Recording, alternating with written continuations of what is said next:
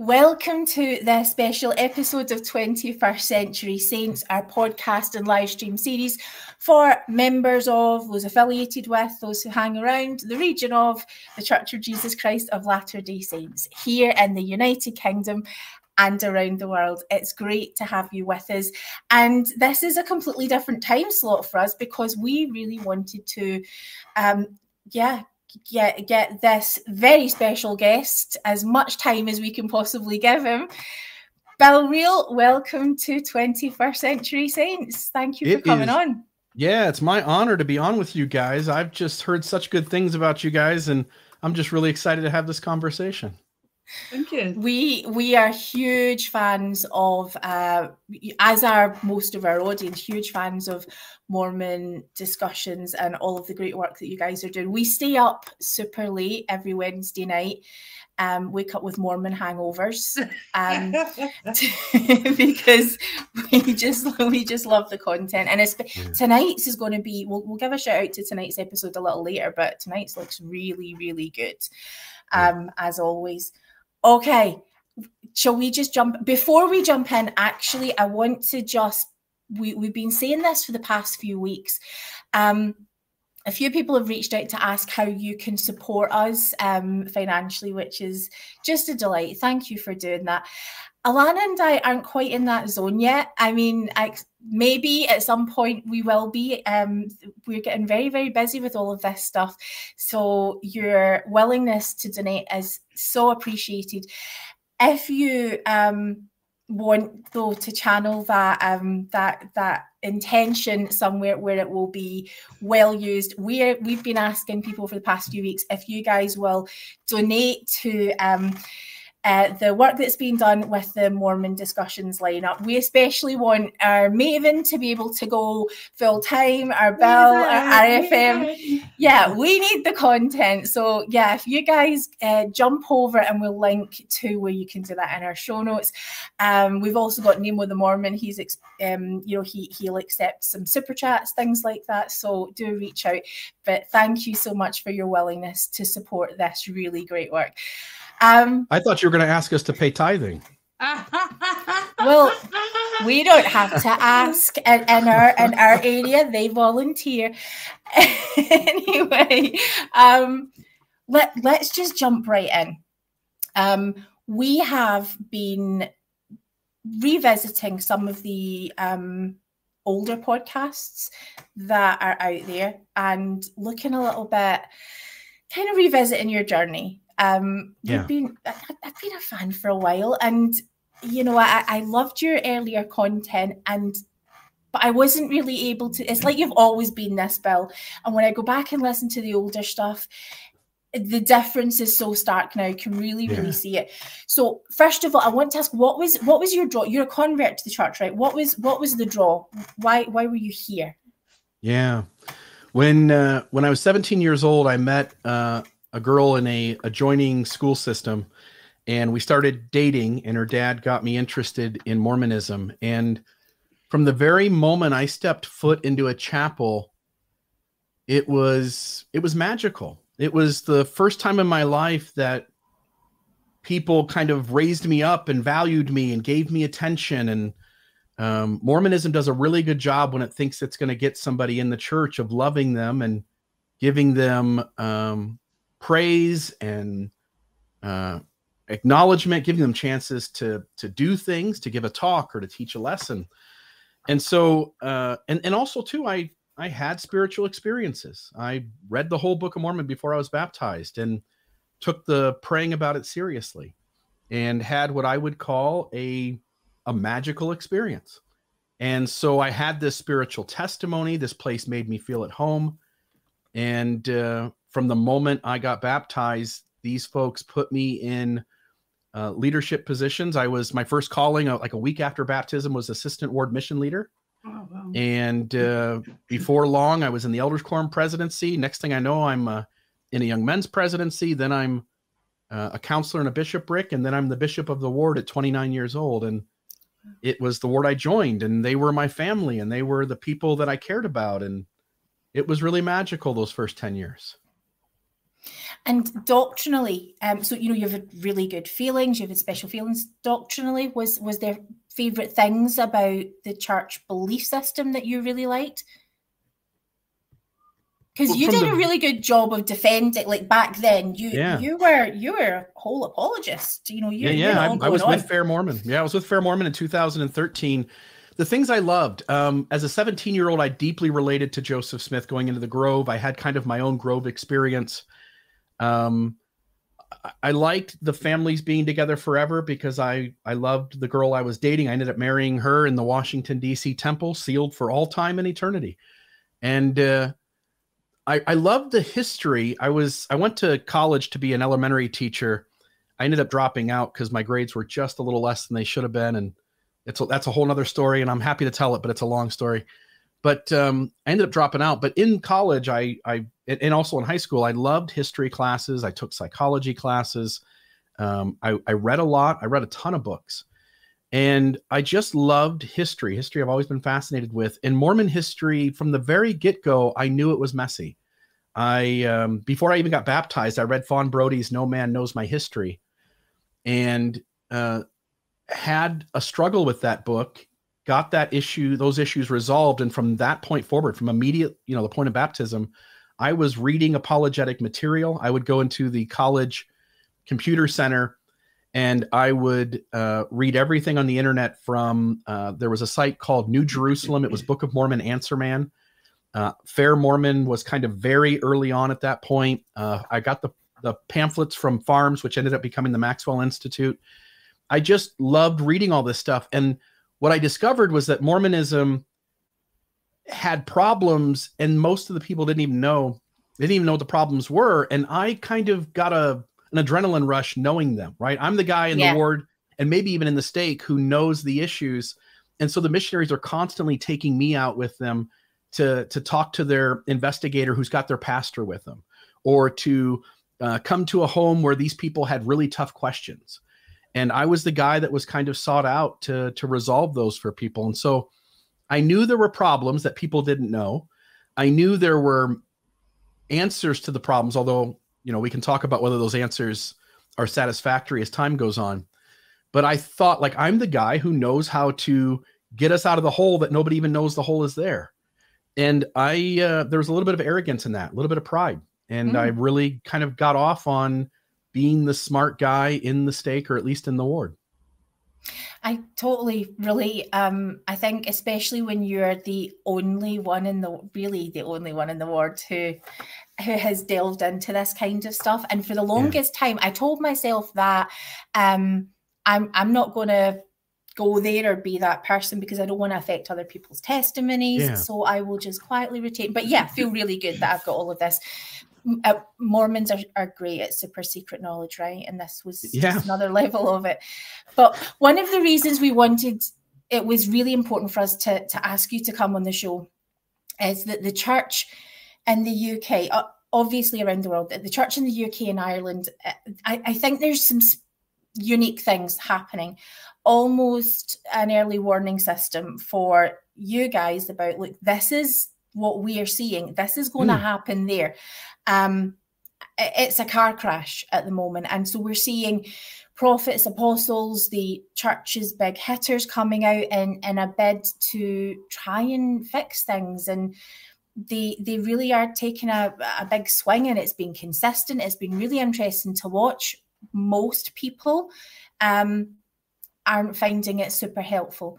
And so what we wanted to do is, because you said they are or they are not? Oh, they're not. They're not. Yeah. They're not. When there's problems and you try to finagle them to sound okay, the reality is that more people now know there's problems, and it just spirals out. I don't think the church has a really good solution for it. Yeah. Well, Nemo the Mormon had done some great content. We've got Priesthood Dispatches as well, had done released some great content where we were able to sit and discuss it. And for the most part, when the prophets and apostles are visiting the UK, they're talking about their holiday and mission experiences, and there was literally nothing that we could work with. You said it was a complete car crash. It was. And I just think, like, we've noticed lately, now I guess they'll probably still use COVID as the excuse, but lately the amount of firesides that are going out to our youth, you know, it's constant, and it's because they're realising they need to get them on side or they're going to lose them, and they know this. They'll never admit it, in my opinion. But I think that's why there's this drive on speaking to the youth. And the thing that gets me is you will have your people there like myself in my youth who sat there at stake conference, Jennifer's, took notes, sucked everything in, didn't see the issues with what they were saying. You'll get your people like that. But I think now, from where a lot of youth and people stand, they're so open now to really seeing, right, come on, pal, like, you know, they'll see the issues there and they'll see what they're trying to do.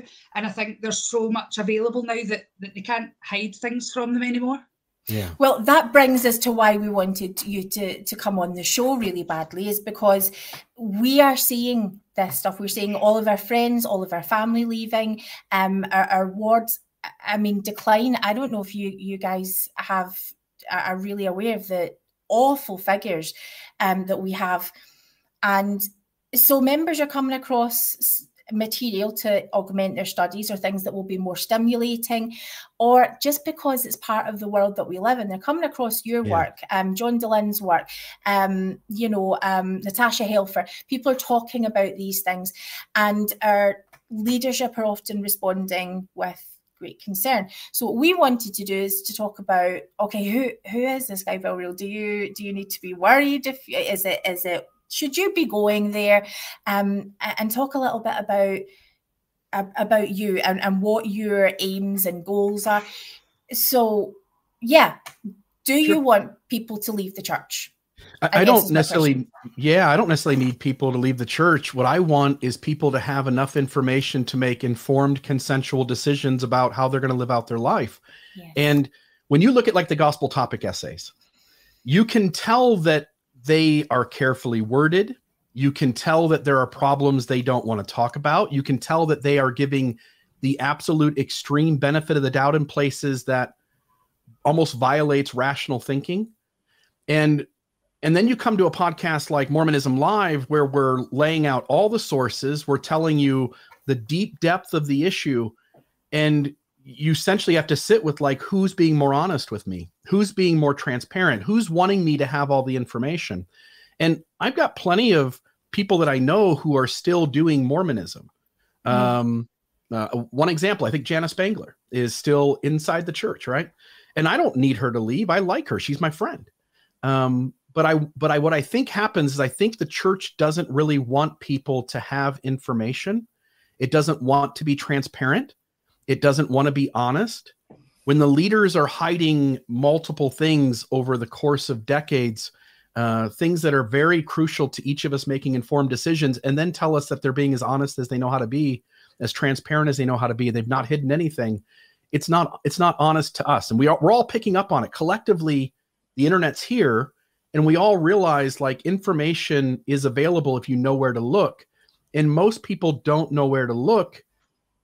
And we're just trying to give people a chance to have the information and to make educated, informed decisions, which, if you understand consent, you really, even if you say yes to something, if somebody held back information that would have been important to you making a different decision, then you really didn't give consent to begin with. And I'm a big fan that let's give people information, and if people decide to stay, more power to them. But let's all have the information, at least know where it's at, and be encouraged to look at it. Yeah. Anyway, the entity. Sorry, carry on. The last thing I'd say is the entity tries to tell you that it's the most honest about its story. And the reality is it's the least honest place to go to get the story. And people deserve information. Yeah. Ilana. No, I was just thinking, like, as you're talking here about information, you know, when I look to me growing up, you know, obviously, you know, I'm only 40, you know, but, you know, still quite a while ago in the church, you know, I always remember it being drummed into me, like, don't read any anti-Mormon literature, you know, don't be looking out there for anything. And I remember a friend who had read it, and the way she was treated from reading that was quite horrific. And so it always put me off looking into anything because I thought I was going to be this big bad person. And I remember as I got to know Jane better when she came back to church, I remember talking to her about this whole, but I can't be reading anti-Mormon literature. And Jane said, but there is no anti-Mormon literature. It's out there because it's the truth. you know, and that's when the penny dropped, that I realised that they're just saying this because they know it's there and they don't want me to know of it because it is so messy. But when I realised that, it then made me want to look into it even more. Yeah. You know, so it's that pressure of not looking at what they call anti-Mormon literature, but it's not. I now realise that being older, that it's actually true church history, but they just don't want you to know it. Yeah, you know what happens is anytime you look at any other, so it's really hard. One of the things that happens in this space of trying to figure out if your system is true or not is that you come with an insider approach. You're in the tribe, and so it's really hard to look at things with objectivity or to be unbiased, right? But if you look at other high demand fundamentalist religions such as Scientology, Jehovah's Witnesses, Seventh-day Adventists, to some extent, they used to be very much so, but they've slowly moved away from that and watered themselves down to become more mainstream. The reality is all of those kinds of groups, they teach their members not to trust outside information. And they impose that the only place that the information is trustworthy is inside. And what the average member of the church doesn't realize is you only get about 1% of what's really happened. And that 1% has been embellished and whitewashed to the extent where you don't even know you're not getting a real story. Even the updated history and the telling of saints, even in the Joseph Smith papers, stuff that gets commented on, they're very selective about what gets shared and what doesn't. And you can tell by saints, it's very much like the gospel topic essays in that it's approached giving the benefit of the doubt at every turn. Certain stories are still embellished. Some stories are completely left out. The reader is not really told what the logical questions are, what the real problems are that are going on. And so the average member has no way in which to dive into this material and come out the other side with an informed approach that would allow them to make an educated decision about how they want to navigate the church. If you step outside the church and you watch Leah Remini's program on Scientology, if you go do some reading about Jehovah's Witnesses and listen to some of their members that have left and the criticisms they make, it is striking the similarities. And yet when you're inside a tribe, you automatically assume your tribe is better than the other unhealthy tribes that you obviously know are not true. And you're not really willing to look at your own tribe with the same kind of lens, if that makes sense. Yep. Yeah, absolutely. One of the, and we'll get into the specifics of some of the shows and things that you've been working on, but you know, one of the things that had really affected me. So Alana and I do this podcast, you know, in the tension of an active member with someone who was sort of taking a step back, and we've sort of been able to see, you know, speaking that tension, it's been really interesting. One of the things that I try to do is give grace where it's possible. And so when we've got, you know, our friend from Mormon Civil War, Peter Bleakley, Nemo the Mormon, who will say the apostles are lying. You know, yourself had the liar, liar, pants on fire. Elder Holland's pants are on fire. And it gives me, you know, I feel like I'm going to have a nosebleed. You know, this is awkward and uncomfortable for me. But what is really fascinating is that you guys were able to show, and not just even in a one-off show, you know, over multiple shows, a pattern of behavior that is very, very difficult to ignore. Elder Holland has lied on multiple occasions. President Nelson has lied on multiple occasions. The easy one to go to is the plane flight, right? Like it's a death flight, an engine explodes, a plane's on fire, it does a death spiral, lands in an empty field. And the reality of the story is much more mundane than what he told. And we don't hold our leaders accountable. Elder Holland tells the story where the kid goes on a mission to Idaho or something and meets his brother who he hasn't seen in 2 decades and gets past some angry dogs. By the way, the dogs change every time. And one time it's the Rottweilers and another time it's Doberman Pinschers. The dogs change all the time. And so, number one, they don't tell a true story. And number two, their stories don't even stay consistent. There are complications with President Nelson telling his story 3 years after that plane flight versus what it was 10 years later. They're not honest. they don't really want to Elder Oaks lied as well, blatantly. What's that? Elder Oaks, didn't they? Like, it was Elder Oaks about the electroshock therapy at BYU. Yeah. He said it was gone by the time he got there, and the reality is it started under his watch. Yeah. Like it was him that it happened under. And when you understand that BYU, by the way, their administration, the board of directors, is the church leadership. It's the first presidency and 4 apostles and 3 members of the 70 and 3 women from the general auxiliaries. And essentially anything BYU does is the church. And so for Oaks to be the president of BYU and say that was gone by the time he got there, and then when he gets caught and somebody holds him accountable, he doesn't want to respond because what can he say? He either has to say he forgot or he lied. Yeah. And I think this is why when you have this information and I'm deciding what to do with it. It's so that when my friend goes to state conference and stands and votes opposed, I can hold her hand because I totally support what you're doing and you're right to do it. So yeah well done, Alana. Can I say one more thing too? You mentioned in the beginning tone change. Like you go to my early work and I'm very soft and faithful.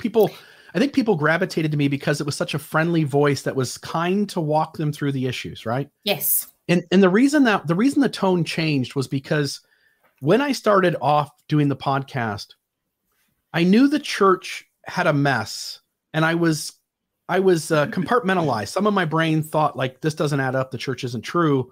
And some of my brain said, no, the church, it has to add up. It has to be true. It's the kingdom of God on earth, right?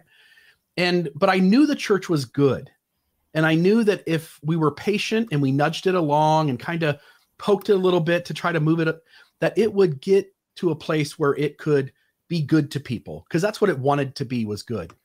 And somewhere along the way, I just realized that it wasn't not only not true, it was also not good.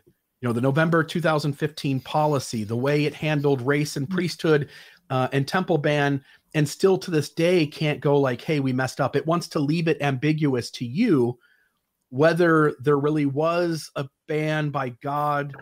You know, yeah, we disavow the reasoning. That was us. Shame on us.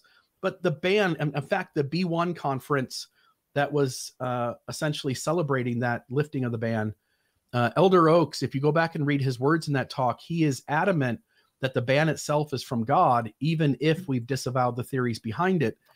And so in my life, the church taught me Gospel Principles Manual on repentance.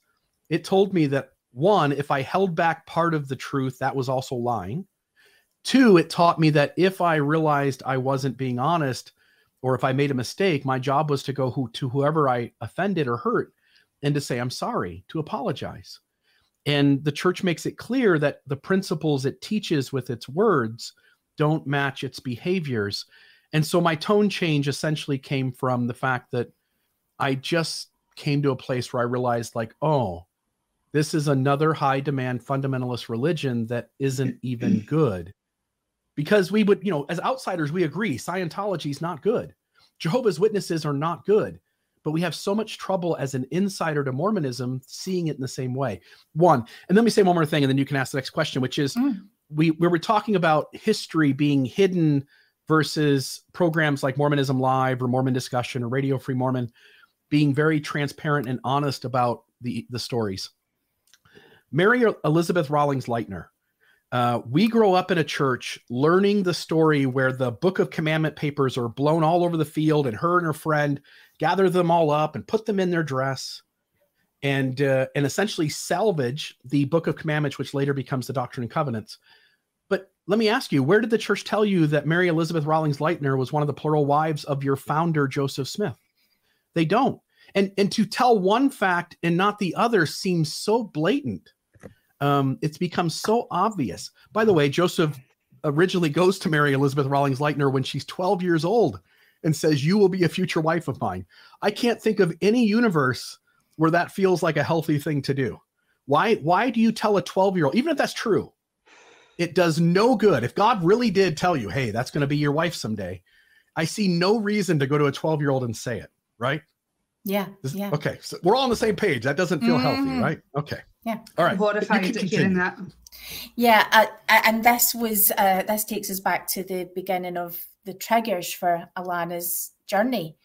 So that when Alana this week has been listening, revisiting some of those older podcasts, it's been quite, like I had to call and say, look, you maybe be kind of triggered here, just to, and I was right. I'm triggered right now too. Always. It's all of us.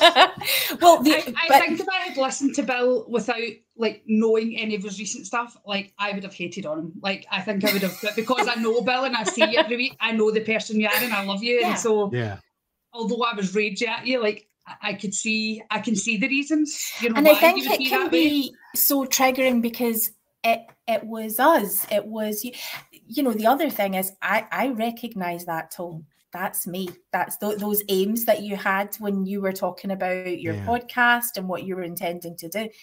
Yeah, I hear that, and that is uncomfortable. So it was November 2015, by the way, was the moment that I went from thinking it was good to knowing it wasn't good.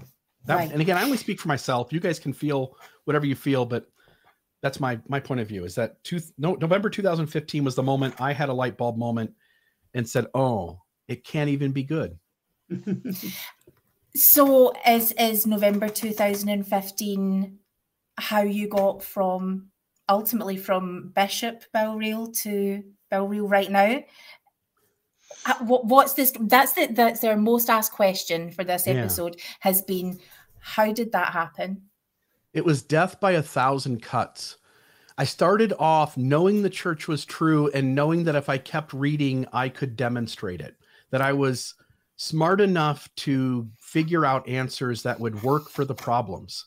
And as I kept thinking and wrestling and studying, what I discovered were more and more problems and a stronger realization. So by the way, it's not like 10 problems, right? It's like 1,000 problems. And that might even be way underestimating it. So it's not only that there are so many problems, but when you dive into the solutions for those problems, you begin to recognize they're irrational. Let me explain this. So to the listeners, viewers that are watching, rational thinking works this way. We almost never in our lives know with absolute certainty how something happened. A rational thinker always picks the conclusion that requires the least amount of conjecture and allowances. There's a noise on my roof in the woods. It could be a squirrel, could be a raccoon, could be a pine cone falling off a tree, or it could be an alien, right? And if I jump to it's an alien, I'm needing more allowances and conjecture to make that solution work. And what happens in the church is it's aliens everywhere as the explanation. Joseph is marrying young women and some of the language seems very high pressure and it seems to involve implications of sex when you look at the Temple Lot case, for instance. But apologists come in and go well, there weren't any children. Maybe, we don't have any proof. It's always maybe, what if, possibly, could have been. At the end of the day, if you're going to be a rational thinker, you have to pick the thing that's the most reasonable. You have to pick the thing that requires the least amount of conjecture to come to that conclusion. And sometimes the most rational conclusion does require some conjecture. But if your solution to 1,000 problems is always the less rational way to do it, then you're being irrational. And often when we're insiders to a system that we want to be true, we often give the benefit of the doubt over the most rational conclusion on any given issue. And then when we talk about doing it 1,000 times on 1,000 issues, Occam's razor says that it is statistically not improbable, it's statistically impossible. And yet the apologists come in and say, but no, it maybe, what if? And that's just not real. So anyway, I don't know. What was the original question? I'm a rambler, by the way. No, you're learning that now. Hey, I love it. Exactly. You're our people. So when you are in that space of making it work, you mentioned in your earlier sort of the kind of middle transition podcast where you start to talk about how you feel when you're at church, and you mention anxiety. You clearly have church anxiety. I was shaking. Could you talk about that? Because that is exactly what we feel. That's when our friends stop going to church, when they've stopped going because of COVID. That is what they're experiencing. And I really wish our local country leaders would be listening to this. This is what members are experiencing. I wanted to make it better. I wanted to stay. I wanted to be Mormon more than anyone. I was both feet in. I mean, here I am. I joined the church at 17. I'm a bishop by 29. I'm doing all the right things. I'm the guy who shows up at the move. I'm the guy who shows up when there's time to clean the chapel. I'm the guy who's doing those things. And I wanted to make it better. And as I went into my wards on Sunday, and they would say things like Thomas Marsh leftover milk and strippings, I would raise my hand and go, guys, that's really a not realistic way to approach the problem. Even though it's in your manual, that's not how it happened, right? Oh, and what I would have, I did the same thing. Yeah. Yeah. And what I would have is that the teachers in that class and the counsel from leaders in various places to those members is meant at every turn to silence anybody who raises a hand and wants to correct the record, right? And so I had Sunday school teachers who were in front of everybody going, hey, Bill, we're not going to let you talk today. And I'd be like, whoa, like my point of view isn't allowed in this room? Like, that doesn't make any sense. I had leaders come and sit down with me in my home and say, Bill, you have to stop saying things. You have to stop sharing this stuff. Even though I'm the one telling the truth, I'm the one who's opening up the historical record and saying like, hey, this is not how it happened. And when your voice is silenced over and over and over again, eventually your inability to be your authentic self causes stress on your body. And so I would get anxiety because, again, I am a justice warrior. I'm an 8 on the Enneagram, if you know what that is. I don't let people bully other people. I'm kind of sensitive myself. If you want to pick on me, I get hurt a little bit. But if you do things that hurt other people, I'm going to stand between you and them. And in over and over again, having my voice silenced, it got to the point where I would leave church. Like I used to think, I told my friend once, I said, Saturdays are like Christmas Eve for me. Mm. And my friend said, you need better Christmases. So, because Saturday getting ready for church was amazing. I loved the excitement in my head about like tomorrow's church. Tomorrow I get to talk about the gospel of Jesus Christ. Tomorrow I get to be part of this ward family. I get to serve these people. And it got to the point where on Saturday I was getting excited, but on Sunday I would come home shaking and I would have all this anxiety and I'd have a headache. And finally it's like, hey, Bill, like my body's going like, hey, Bill, this isn't as fun as you think it is. And I finally just had enough and I just couldn't go anymore. It was too painful to be there where everybody preferred their comfortable lives over reality. Your body just shuts you down at some point. Sounds familiar, Jane, right? Alana, church anxiety? It was really bad for me, like pre-COVID. And I didn't even know half the stuff that I know now about the church. But I just remember one day something just didn't feel right. I just thought, this isn't fun for me anymore. Like I was in a calling in primary at the time, and Jane will tell you, like I was even struck. Now it was a music director with the kids, and I loved the calling, I loved the kids. But even trying to go to be able to do that was becoming impossible. Like I was getting so anxious. I was getting like, maybe wasn't outwardly shaken, but that rattling feeling you get inwardly where I'm like, I can't do this. Like I cried at times. I'm just like, I actually had to end up, being released from that calling because I couldn't do it. And I don't think I fully understood at the time what was causing it, but I just knew that I wasn't happy. I guess it's that thing they say where you're, what is it they call it again? Is it physically in, mentally out kind of thing? Yeah, physically in, mentally out. Like that was me for so long pre-COVID. And then COVID then made me realise, again, you've got this thing where you're taught in the church growing up that you'll never be happy outside the church, that no one can be happy without the church. And so I realised through COVID, I was happier. I didn't have the anxiety that I had. Now, I do suffer mental health, but that's a whole different thing. I didn't have the anxiety. I wasn't stressing about going to church. I wasn't miserable hearing some of the stuff they were saying that was upsetting my family members. And I just thought, I don't need this anymore. I don't need it in my life. I can be happy without it.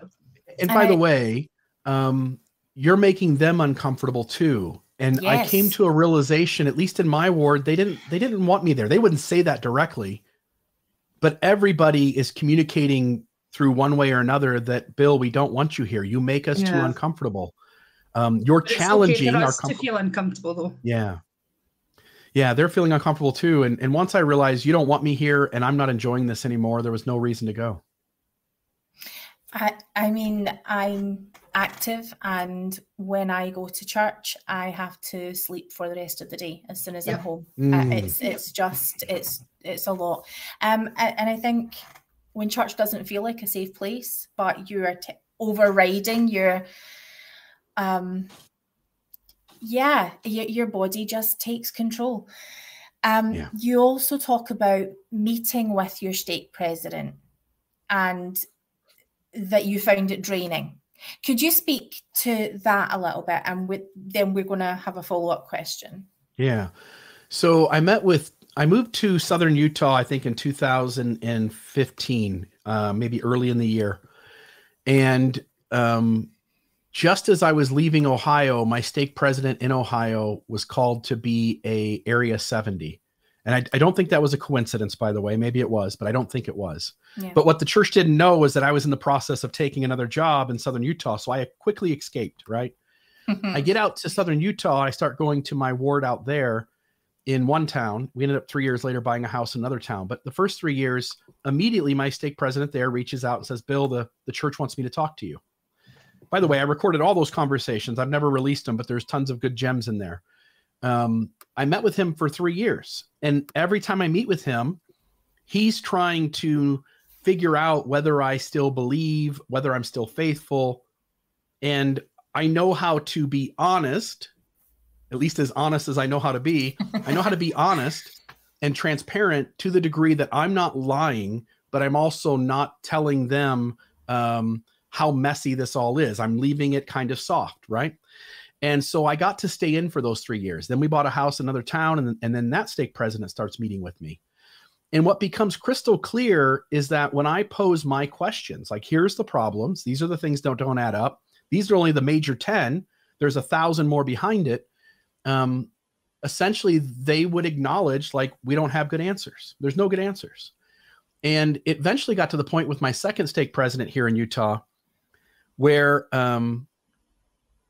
I'm pointing out, I did the Elder Holland Liar, Liar, Pants on Fire. And my stake president's in my living room with my wife and two of my friends, by the way, who are there also. And my stake president, I said, do you think Elder Holland lied? And my stake president goes, it looked like he did. It looks like he did. And I said, then what's the problem? He goes, you just can't say that. I said, oh, so I can be honest and he can lie. And I'm the guy who gets punished when I shine a light on it. And he's the guy who gets to hide and be distant from the criticism. And I said, okay. I said, and I think I had like 13 questions.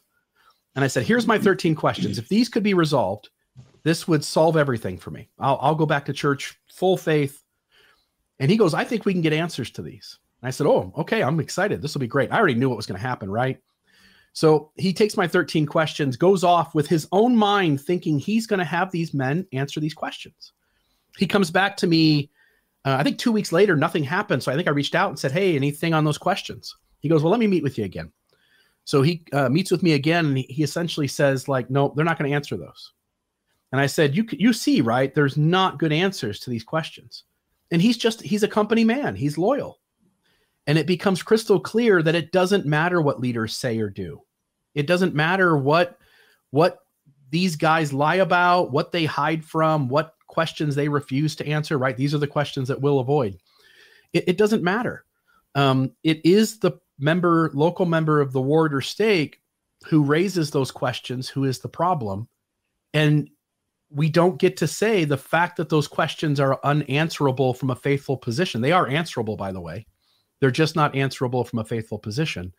And if those questions aren't answerable from a faithful position, then maybe the church isn't what it claims to be. Yeah. Amen. So the follow-up we wanted to ask, Alana, do you want to take this? You're going to be meeting That's the one we talked about earlier. Yeah. So obviously for most of the listeners, I'll just give a brief for anyone who doesn't. I voted opposed a few weeks ago at state conference. My state president secretary reached out to me a couple of weeks ago to ask for a meeting. I then reached out back saying I would prefer if it wasn't the state centre, just due to travel, childcare, etc. So I've had an email back just last night, was it? Or was it this morning? I can't even remember. To arrange to meet in my ward building. So I guess, Bill, I just want to ask from your perspective. Obviously, I know that every state president's different. I understand that, but what can I kind of expect from this? And like, what advice would you give me to how to handle myself? You know, because I can be calm in these situations, but it just takes for you to say maybe the wrong thing or something that crosses a line. And I don't think he's this type of person that will, but in my own mind, like I'm already having anxiety about me flying off the handle or, you know, like losing it or something. So just what advice would you give to someone who's going to speak to the state president for the first time after voting opposed or having concerns? What do you want the outcome to be? Oh, I didn't know you were going to flip it back on me. Well, I guess the main thing for me is I just want to be heard, first and foremost. I don't feel I've ever been heard or listened to. My main reasons for voting opposed were in regards to LGBTQ issues because they directly affect my family. Not only for my family, but for other people who I know who it affects. I guess I've not really majorly thought about it that way. Well, you've thought about it in that you were sort of, I had pointed out that you don't have to meet with your state president. And you felt like do you want to? Yeah, well, June had said, you know, you can decline. And I said, but that would just be a whole waste of an opposing vote. What's the point of me voting opposed if I don't voice my concerns? I mean, I guess there is so many things that I could say. You know, all my years being told that Joseph Smith and polygamy, you know, it was just a thing of the times. I wasn't told the truth about him marrying young girls and being a paedophile. You know, I've got so many concerns, but I don't want to go in and just be like, boom, boom, boom, but, you know, because I don't think you get anywhere by doing that. So I feel like if I tackle just a few of the main things that concern me, which is LGBTQ issues, the fact that we're lied to, and just the way, I think my third thing now would be the way that people who leave the church are treated and spoken about. I just feel it's not a good idea to go in and bombard them with like 25 things. You know, it doesn't really get you anywhere, does it? You just go around in circles.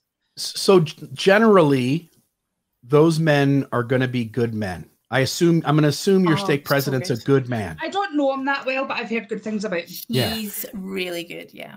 Good. There are bad ones too. I had a member of a stake presidency who was deeply unhealthy from a psychology standpoint, like a lot of shadows, a lot of manipulation, a lot of gaslighting. I've run into those too. But for the most part, the leaders I've been around have been fantastic human beings, but they're loyal. They're called to that position and they feel a lot of pressure from those above them to be company men, to do what the leader, you know, what the top leaders want them to do. And so when you go in, one is, I'm going to guess they're nice, but I'm also going to guess that you're going to incur more trauma by going. But that's the decision we make, right? When we want to be a voice for the problems. My 2 cents is to raise concerns that would be more difficult to argue with. So for instance, if you're going to bring up the LGBT issue, because the church still holds the position that being in homosexual intimate acts is wrong, a stake president's going to have a really easy time dismissing that. Yeah. Right? He may say like, oh, you know, personally, maybe someday we get there and I'd be okay if we do, but he's not going to be like, yeah, they're wrong. So by bringing up the LGBT issue, which I wouldn't avoid bringing up, you could bring it up. But if you're going to say like, here, let me give you my major 3 problems. What I would do is I would raise things that can't be questioned. I would talk about the Lucy Walker story and talk about how Joseph Smith pressured this 16-year-old girl with time limits of 24 hours, penalties that the gates of heaven would be closed against her. You could take in the actual writings of her from her journal and show that she was coerced. You know, you could talk about race and priesthood, and you could use that as a jumping off point from the LGBT issue, and you could discuss how can prophets, these are the men that I trust to talk to God. The reason we have them is so that I don't get confused inside about my own thoughts, and I can have this voice that can go like, hey, here's how it works. And to know that those guys got it right or got it wrong for over 100 and something years tells you that maybe prophets aren't very good at discerning the mind and will of God. If you can show that they were dishonest, again, my stake president didn't budge. He didn't do things in my favor, but he absolutely acknowledged that it looks like Elder Holland's a liar. So if you can show that those guys lied, you're not really going to get what you want, which is for someone to go like, hey, you're right. Yeah. You know, yeah. What you're going to, at best, what you're going to get is somebody who tries to kick the can down the street, because I'm sure on some level too, he knows that you do this podcast. Yeah. Somebody's telling him, right? I mean, the Strengthening Church Members Committee is listening right now. Yeah. They're taking notes. Our bishop is aware. Our bishop's spoken with James. So yeah. He's aware. So the stake president will know. Sure. Yeah. So the best you're going to get is a good human being who goes like, you know, we need faith. Yeah. It looks a little complicated, but let's just trust in the leaders. And he just wants to meet with you every once in a while and kind of revisit it. But as long as you're soft and kind and you don't say anything too crazy on this podcast, you get to kind of stay on the rolls. That's the best case scenario. The worst case scenario is it's something much more traumatic than that. It's never going to go your way. Even when it does. Take John Dehlin, for instance. His first stake president essentially sided with him. And do you know what happened to that stake president? He got released. And a new stake president got called. And that new stake president got called with the very direction that the reason we're calling you is to get rid of John Dehlin. So these things play out and they end up being more trauma for all of us. But also there's value in constantly raising a voice to the problems that are around us. Yeah. See, I think I believe it. Well, I want to believe that I think eventually a lot more people are going to start using their voices. I would like to think that people will just say enough is enough, you know, that we can't just stay silent. Well, that's what I hope anyway. I hope that more people use their voice. And you know, someone had said to me, you know, like, you know, is it going to make any difference? What difference is your voting opposed going to make? But I know it's not going to make a huge difference in the sense of I'm one person, like with the church, I mean, like with them directly. But as I said, when Jane interviewed me, you know, afterwards, like I said, but it's modelling that for other people to say that, hey, it is okay to oppose. Now, I could have opposed based on LGBTQ issues alone without knowing all the history, because for years, that was the one thing that concerned me in the church, but I shelved it. But I think it's okay to vote opposed against one thing. It doesn't mean you want to leave the church. It doesn't mean you have to walk away. You can vote opposed without doing all of that. You should be allowed to vote opposed in a church that tells you can vote opposed. Why take a vote at all if people can't vote opposed?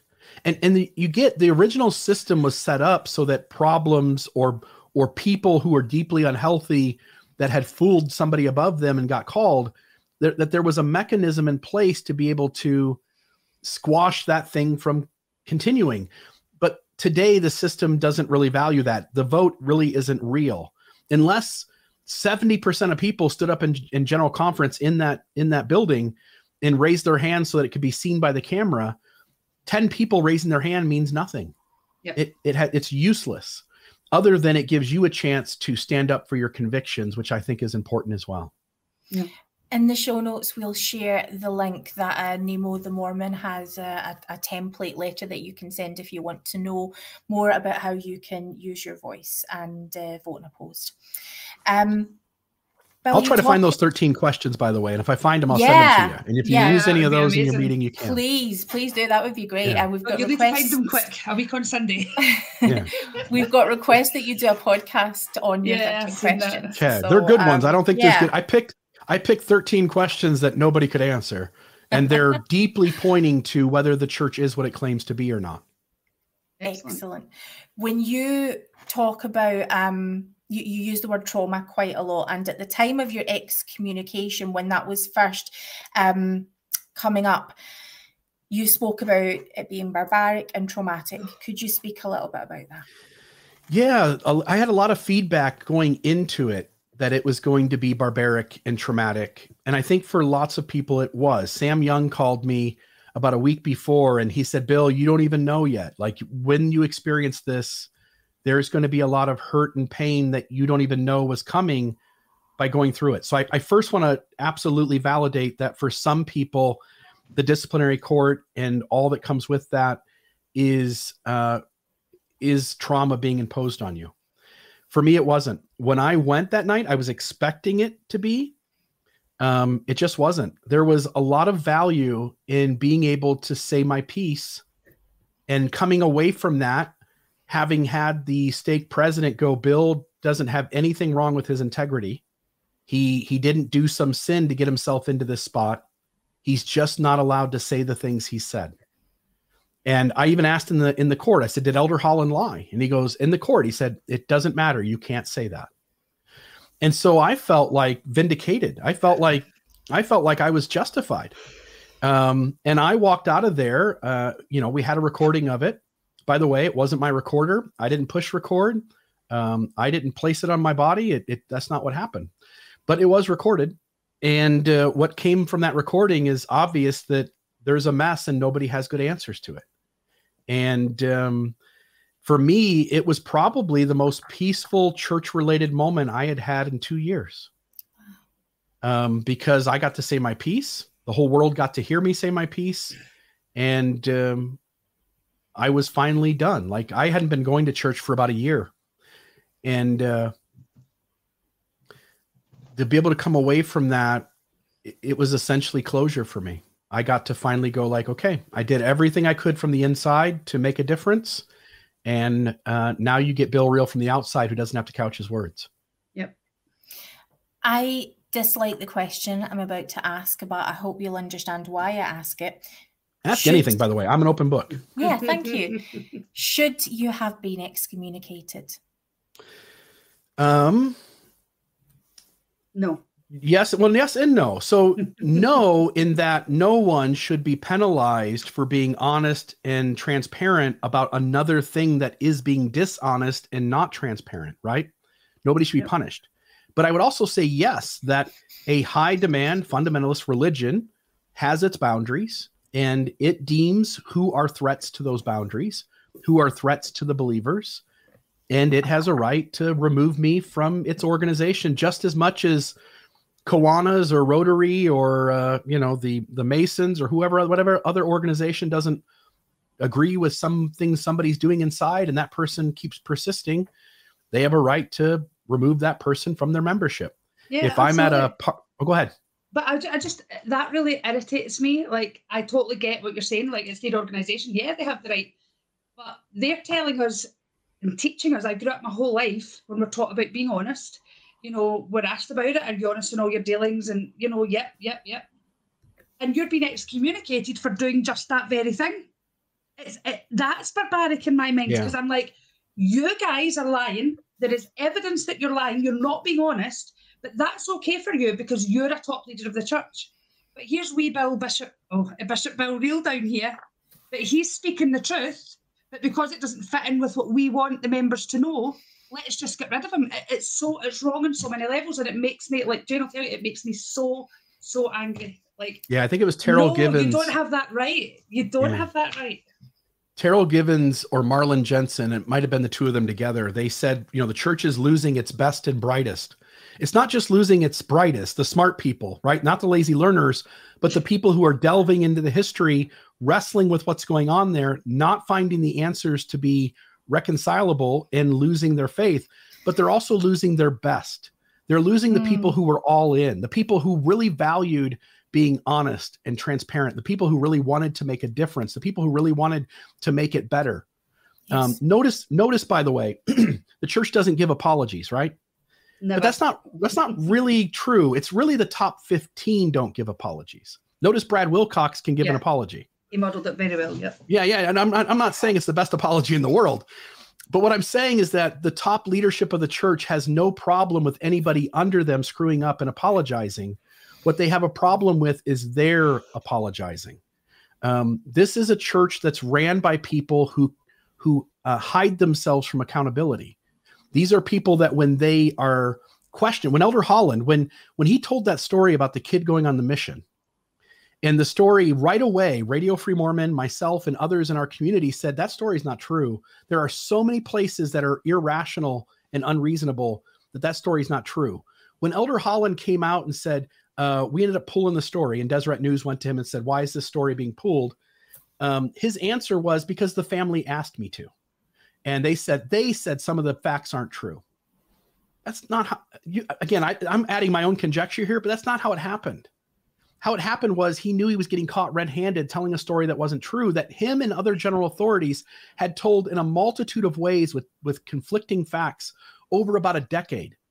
That story was a faith-promoting story that leadership of the church had created somehow, and the story wasn't true. And Elder Holland, who is a prophet, seer, and revelator, doesn't have the ability inside himself to know when a story is absolutely absurd. His spirit of discernment. Do you guys allow swearing on your podcast? Well, we've had priesthood dispatches on, so yeah. Okay, well, all right, I'll avoid it. I can see your discomfort. I'll avoid it. Jane's probably more uncomfortable with it than I am, but I respect that. There's nothing wrong with a good swear word once in a while. Or a cup of coffee. You're Bill Reel. Of course you can swear. What you realize is that these men who are supposed to have the spirit of discernment better than the apostate Bill Reel seem inadequate at knowing which stories are reasonable and which stories are absurd. Anyway, I'm rambling now and I forget again the original question. Well, so I've been excommunicated, wasn't it? I need to jump in. Yeah, the question was, should you have been excommunicated? But while yes you're taking a drink, for our audience, sometimes we need to jump in and do a quick Scottish translation, just in case it sounds like we're being really insulting, or you have no idea what we're talking about. But the fact what did I say? So it's a term of endearment in Scotland when you have, when there is a gentleman, we would call them, for example, Big Jamie. And then when he has a son, it's wee Jamie. So it's a term of endearment if we call someone, like we would say, we love our wee bishop. And so, yeah, Alana called I said wee Bill Reel. Wee Bishop Bill Reel. Right. It's just possibly my favourite moment in our entire podcasting life. Wee Bishop Bill. That's beautiful. I guess that was just a comparison from being, you're not the top dog up there like them, It means that you're one of Alana's people, and it's I've got your back, Bill. I've got your back. Love it. So yeah, would you, if it were to have happened today, would you have been excommunicated?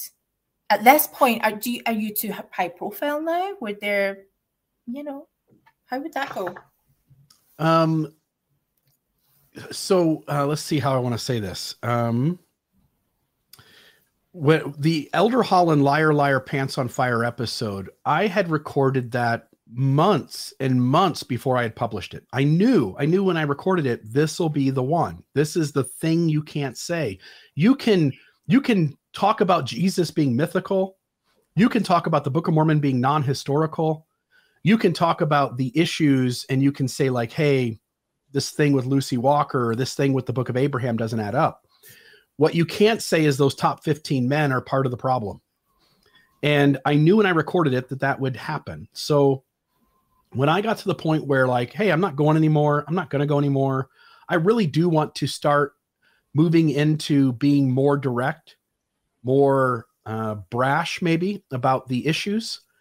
And so when I released that episode, it was 2 weeks later to knock at my door, and two guys in suits delivered an envelope saying, you've got a disciplinary court, essentially. And I don't think any time I would have done that, unless I was like Sterling McMurrin or Eugene England or one of those guys where somebody like David O. McKay was going to come and fight on your behalf, right? Unless I was in that moment and being one of those guys, and I don't think I worded things as softly as those guys did, I think no matter what age I grew up in, whatever year it was, that excommunication was going to happen. Okay, that's interesting. Okay, so that's kind of taking us to where we're at now. did you imagine that you would still be podcasting after you've been excommunicated, all of that trauma that you've experienced? Did you imagine that you would still be in this space all this time later? Yeah. So 2012, I started podcasting. I think it was September of 2012. 2014, we turned it into a nonprofit, but I was still only one podcast. By 2016, I think we're bringing in about $20,000 a year, but I'm spending hundreds and hundreds of hours. I mean, the amount of, money that's coming in versus the time and energy spent is such a discrepancy. So in about 2015, 2016, somewhere in there, I just got burned out. I didn't want to talk about Mormonism anymore. If you go to my episode archive and you go back to that year, you'll see that maybe like once every 2 or 3 months was I putting something out. I knew I was burned out. I didn't think I could do it anymore because I wanted to move on. But then I thought, this thing's bringing in 20,000, then it's 25,000, then it's 30,000. I thought, I've got a thing here that's growing. It's helpful to people. So I said, if I'm burned out, what's the next best thing? And I looked over at John Dehlin and I say, he's got a thoughtful faith. He's got Mormon Matters. He's got his Mormon stories, and he's got some other ones too that are plugging along. And I thought, what if I invited other people? What if I gave chances to other people to be part of this? And so I very quickly met Radio Free Mormon just by chance. I ended up having a conversation with him, and I just thought, man, this guy's brilliant. I wonder if he could podcast. And I said, have you ever thought about podcasting? And he goes, yeah, but I don't know how to do it. And I thought, okay, I'll just show you. So we spent a couple of weeks on multiple phone calls in front of computers, and I just showed him the ropes. I showed him how to do everything. And next thing you know, about a week later, he produces episode 1, and I listened to it, and I thought, damn, that guy's good. That guy's really good at expounding on Mormonism. And I think we got to like episode 7 or so, and it was Wrong Roads, which is my all-time favorite episode of his. My wife and I have listened to it, I think 3 or 4 times at this point. I've got a couple of my kids have listened to it, and it's hilarious and it's brilliant. So he comes on, Alan and Katie Mount come on, Marriage on a Tightrope. And we had some other ones too, Mormon History Podcast. There were a few others, but people drift in and out. Podcasting's hard, right? Doing video streaming and talking about these things. It's a lot of energy, right?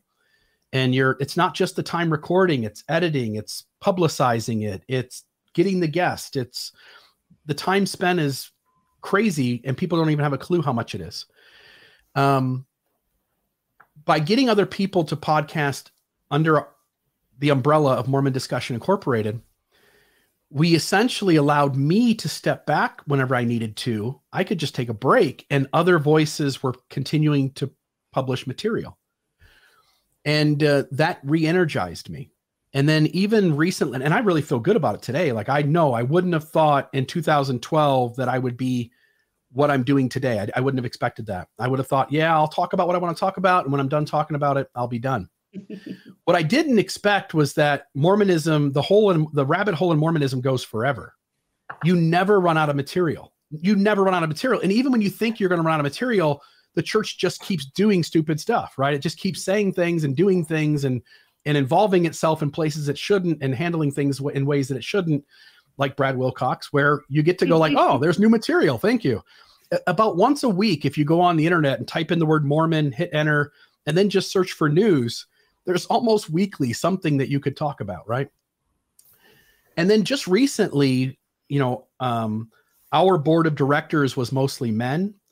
Our podcast umbrella was mostly male podcasters, with the exception of Katie Mount as one half of Marriage on a Tightrope. And so we recently reached out and said, hey, are there any female voices out there that would like to have a chance at podcasting? Anybody interested? And I had about 12 women reach out who wanted to get involved in podcasting, at least on the front end of that conversation. And then today, I think we've got 5 of them that we've brought in one way or another. Brittany Hartley, who's joined with me doing the Almost Awakened podcast, which I think we'll talk about in a little bit. There is several others. I pulled it up here. So I've got currently under our lineup is the original podcast, Mormon Discussion, which I only do something every once in a while. Radio Free Mormon, who I think is brilliant. Marriage on a Tightrope. Alan and Katie do more good in this space And I'll tell you, they don't bring in much. If anybody wants to, you said something at the beginning about sending money to Mormon Discussions. If you're going to do that, send it to Alan and Katie. Alan and Katie do, I think, the greatest work in our umbrella, and the money that comes into them is slim pickings. Mormon Discussion and Radio Free Mormon bring in way far more than they do. So I'd really like to see. It's a hugely signposted podcast. When anyone is talking about tension or conflict within relationships in the church, that's the one that people are signposting them to. Yeah. So just to underline that, please support that. Yeah. I mean, the good that they do helping I would think if my marriage was softened, that tension, and my marriage was able to make it because they helped both sides kind of work together, you would think that that would be the place that people would be dropping decent amounts of cash. And it's not. I think Alan and Katie brought in maybe about $9,000 last year. It's not much for the work and time and energy that they put in. So again, send money that way. Mormonism Live, which another thing, I got burned out kind of again about a year and a half ago. And I reached out to RFM and I said, what if we did a live show? And, you got to prepare one week and I prepared the next, and it would give me a chance to have somebody with me so that I wouldn't be putting all this time and energy into it. And he agreed. And I think the show is fantastic. The Backyard Professor with Carrie Schertz, Rameumptum Ruminations with Scott Dyer. Both are awesome. Shout out to the Backyard Professor, is so funny and insightful. Who was after Rameumptum Ruminations? Rameumptum Ruminations with Scott Dyer. That's a really good one. Yeah. And then the one I'm really excited about, Almost Awakened, I'm excited about it because it gives me a chance to talk about the things that I'm learning today that have nothing to do with Mormonism. Just yesterday, Britt and I recorded an episode on the hero's journey. And we didn't mention Mormonism, I think, one time. It was just a fun conversation. And then the new ones, Where Will You Go? It's hosted by a woman named Marty. Dissident Daughters is hosted by Emily Robinette. She Became Visible, which just put out its trailer, is hosted by Renee Steelman. We interviewed Renee 2 weeks ago. She's incredible. I'm so looking forward to seeing what she comes up with. Yeah, she's excited. We're excited. These new podcasts, like I never would have imagined I got to the point where I think last year we brought in $240,000. Yeah, and that has allowed us to pay our overhead, to pay RFM for his time and energy, to pay Marriage on a Tightrope a significant portion of what they bring in. And each of these new podcasters, just like the other guys, the first year they don't make anything because there's so much cost that goes into hosting their site, giving them an immediate audience, helping them with whatever it is that we need to do to get them up and going. But after the first year, they make a significant portion of what comes into their podcast. And if you ask Radio Free Mormon, the potential there is incredible. So I'm excited to see what these women do on these new podcasts. I'm excited to see what Carrie Schertz and Scott Dyer do with theirs because they're building an audience. I mean, when we release their stuff on YouTube, they're immediately getting hundreds and hundreds of listens and views. And our channel's growing and the work's going forward. And I'm now, just January 1st, I went down to part-time. I work 2 to 3 days a week at the pawn shop, which is a fun job, by the way. Someday, if you ever want to come back on and just talk about pawn shops, that's that's a cool conversation. And we're to the point now where I'm home and I'm running this nonprofit as the executive director. We now have a board that has, I think, an equal number of men and women on it. And we are just moving full steam ahead. Our goal is to provide information and provide support to people, mostly through audio, but we do essentially parties, but meetups here at my home or other places in the community, and invite people to just show up and have a good time and have support. And we travel around sometimes. I went to Thrive in Salt Lake City a few months ago and Thrive in Vegas, I think a month ago, and spoke at both of those. And this is a fun place to be. It really is, where people are having a hard time learning that their reality isn't real, and being one of the soft spaces that help people to figure that out. Yeah. And you have lots of active church members in your audience still. I think so. I think people are drawn to rational thinking. I think people are drawn to honesty. And I think there's a lot of people out there who are trying to figure out how this all goes back together. And maybe it doesn't. I think what is, it's intellectually stimulating, and the church has been teaching forever that truth is truth wherever it comes from. That's the fascinating stuff. And it's always, I was going to say, it's always respectful. It's no one's, it's not sort of the ex-Mormon space can be very angry, understandably. And this isn't that. What you've created is it's fun and it's direct, and it's great to see in the chat on a Wednesday night there's lots of different points of view coming across. Yeah. It's a really good family, I think, that you've created in the chat. It's a good group. Coming back to what's happening in the UK, so somehow the stars just aligned, and all of the British podcasters, more or less, I think, who are in this space right now, we're all just really, really good friends, and everyone's doing their thing, and we'll talk all the time. But one of my concerns has been burnout. Initially when Mormon civil wars peaked, when he was excommunicated, as well as working on all of this content, we were really concerned. Nemo the Mormon, those things that he works on, although it's not about him, he's a human being behind that podcast, Preach to Dispatches. So we've got a really good team, and the guys who are sort of heading up Sunstone in the UK. It's exhausting, right? So do you have any thoughts from when you started out, what lessons that you've learned? Because we want to make sure that these guys can keep doing what they're doing. Yeah.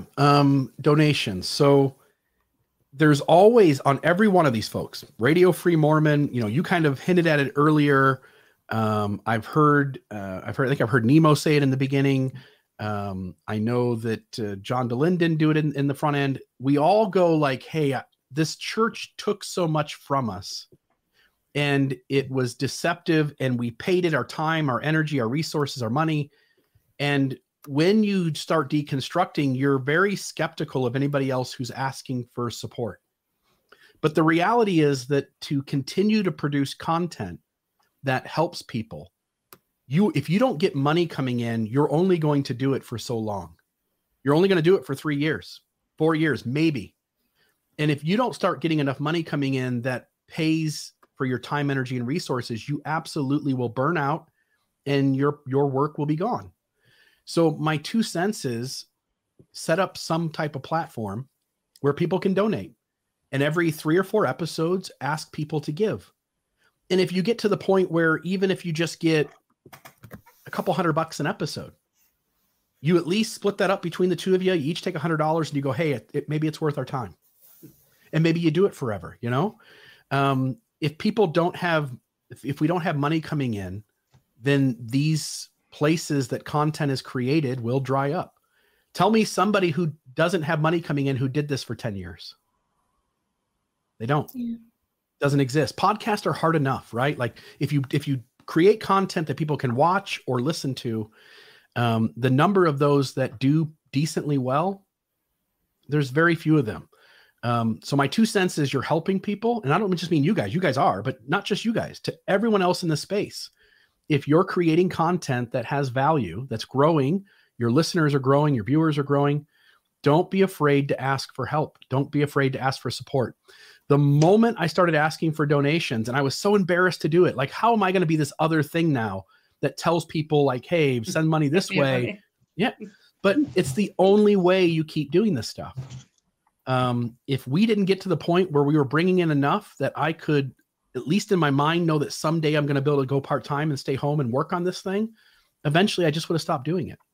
So send money to everybody watching. Send money to something. And it doesn't have to be much. Send $3 a month. Send $5 a month. 73% of our donations are recurring donations. People send money every month.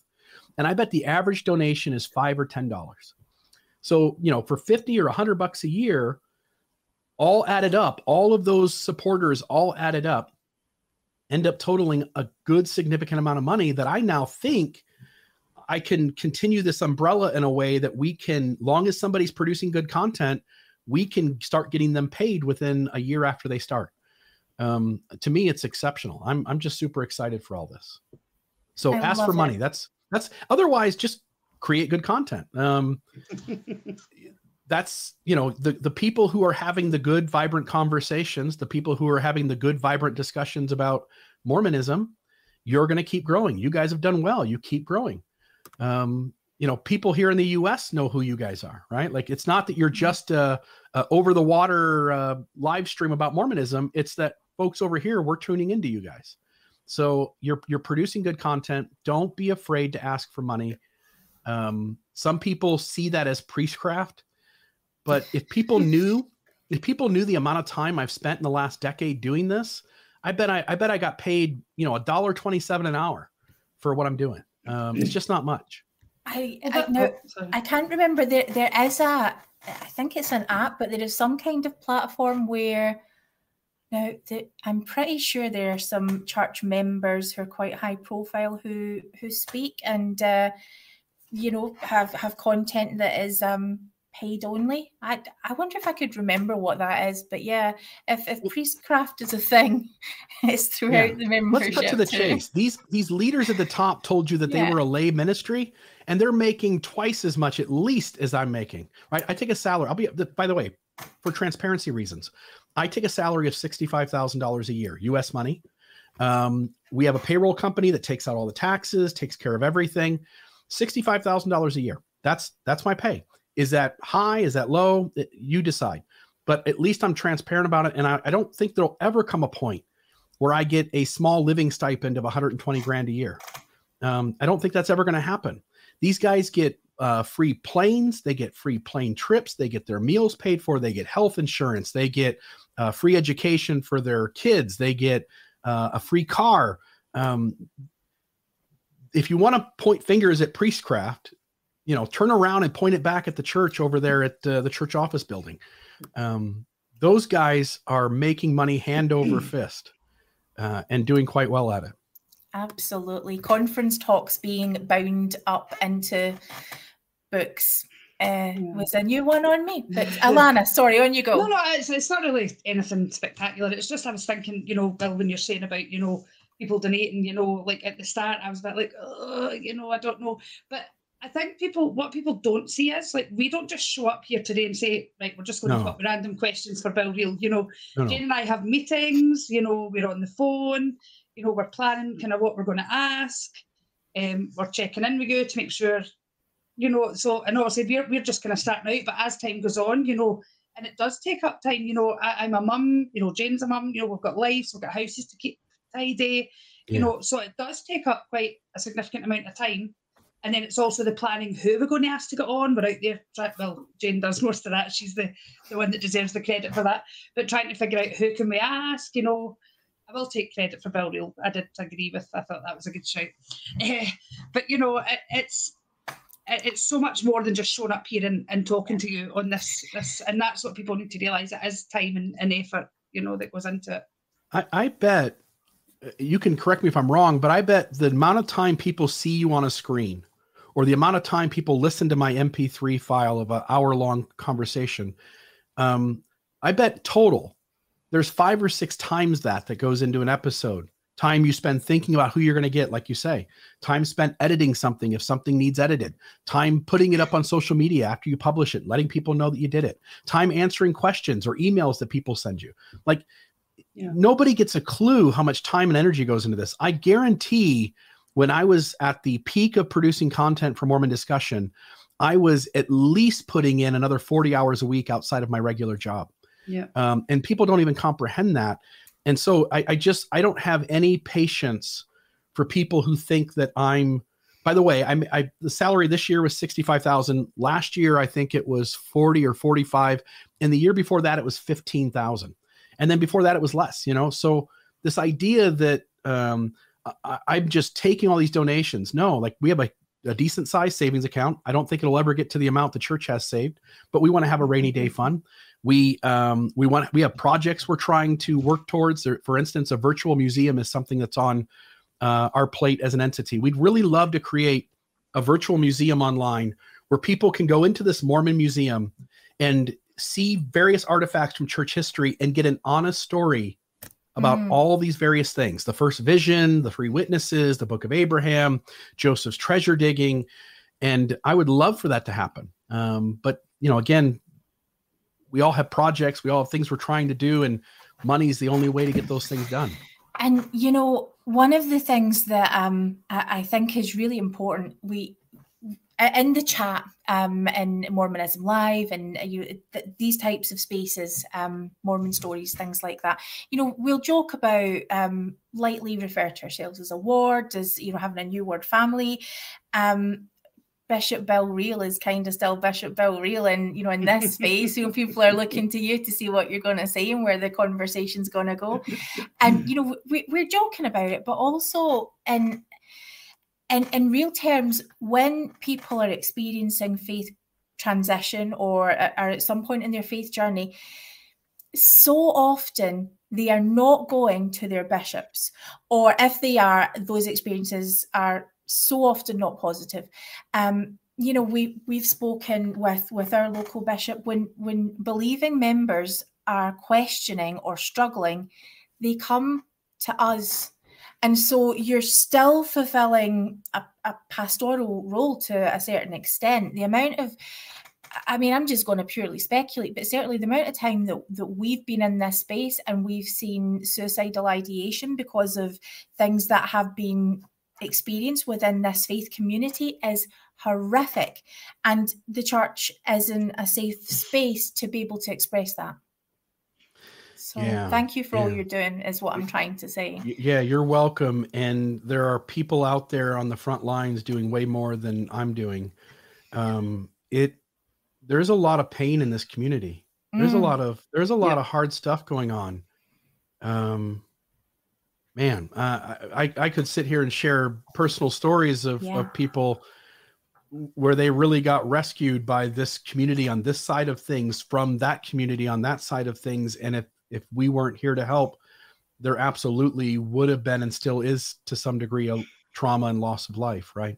Absolutely. So it's real work helping people to love themselves and to know that they're okay just the way they are. So talk to me about your spirituality just now, and talk to me about Almost Awakened, because that seems to be reflecting your values and the sort of spiritual journey that you've been on. What does your spirituality look like today? Yeah. So so first off, we'll have to define spirituality. And for me, yes, please. It's whenever I'm in awe of the world around me and what's going on inside of me. And so a lot of the time, almost every day, I'm either reading a book or listening to a podcast or listening to a book on Audible. In fact, let's see here. I'll pull out a couple of good ones. I set a couple aside that I would highly recommend. Ooh. All right. 4 Agreements, Miguel Ruiz. He also wrote The Fifth Agreement. He also wrote Mastery of Self and Mastery of Love. And those are beautiful books. You want to talk about spirituality? Those are amazing. If you're in the middle of deconstructing and you want to understand like how our brains work when we're on the inside of a faith system, black and white thinking, and we want to know like what does the map look like to begin wrestling differently with reality. The Critical Journey by Janet Hagberg and Robert Gulich. Faith Shift by Kathy Escobar. Faith Beyond Belief by Margaret Placentra Johnston. Those are fantastic books. Anytime I'm learning about how my brain works and how other human beings' brains work, anytime I'm learning about how to be more of my authentic self and to be safe, feeling like I have a chance to belong rather than compromising myself to fit in, I feel spiritual. I'm an atheist and I'm a mystic. And people go like, what the hell does that mean? Well, what it means is that I don't believe there's a bearded man in the sky or any conscious being out in the universe directing our affairs. And I think the universe is full of mystery and magic. And I am perfectly comfortable with both of those. People say, do you believe in God? And obviously as an atheist, I'm saying no, but there's two arguments I would make, which is one, the three things that we say about God, the three characteristics, right? He is omniscient, omnipresent, and omnipotent, right? He's all knowing, all powerful, and he is everywhere. And 13.2 billion years ago, at least in this universe that we currently live in, there was something that happened, some little thing. And then that creative energy started to expand and move out. And everything that's ever been done has been done by that energy. And that energy is everywhere. And anything that is known by that energy. Because we are an outgrowth of it. And so on that level, the creative energy of the universe, which doesn't need to be conscious, is omniscient, omnipresent, omnipotent. The other thing I always throw out to people is the algae that was in the ocean 1 million years ago, 10 million years ago, 3 billion years ago, but long before there were any conscious life on the planet. That algae, if you went back to that moment and spoke to that algae and say, can you comprehend what's going to be in another 4 billion years? That algae would be clueless. It couldn't even understand the potential, right? So if there is, and science says there is, if there's another species out there that's been sentient longer than we have, for an extra 1 million years, we couldn't even comprehend what that sentient species would be like.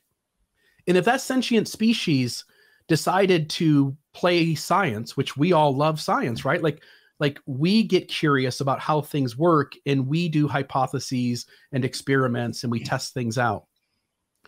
If that sentient species went to another planet and made that planet somewhat more conducive to life, and then spread some seeds out or whatever it did, and then just stood back and watched and said, we're just going to see what life looks like as it develops on another planet, then that also is a way to understand maybe an idea of God, but without it being some thing in the form of whatever, Mormonism says or whatever any other religion says God is.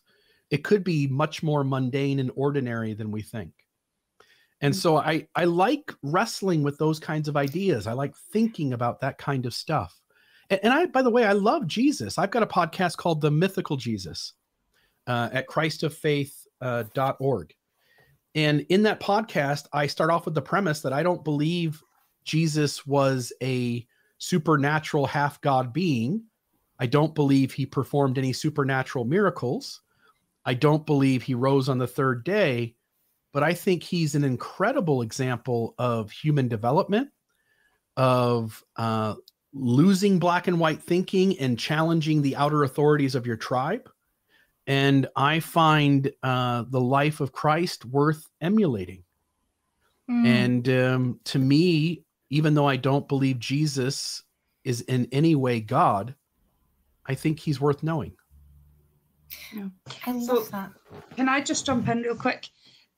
So I'm just thinking about what you're saying, and this is not a criticism on my end, because I'm at the place right now where I'm middle ground, where I'm trying to figure out, do I believe in God still, as in that I was taught my whole life.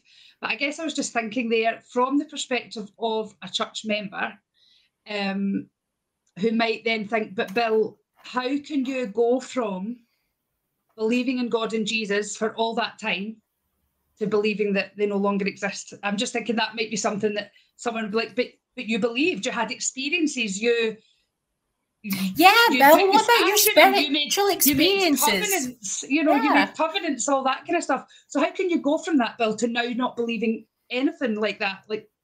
What would you say to someone who asked that question? I took the same skills I learned in deconstructing Mormonism, and then I dove into the historical Jesus using that same critical thinking, and is much more soft and kind. Jesus is isolated in the New Testament. The reality is that there are deep contradictions in the New Testament that are just in the same way the kinds of contradictions you find in Mormonism. And so even just in the four Gospels, people try to reconcile those Gospel accounts so that we have every piece of information in all four stories happening in the life of Jesus. And the reality is that's impossible.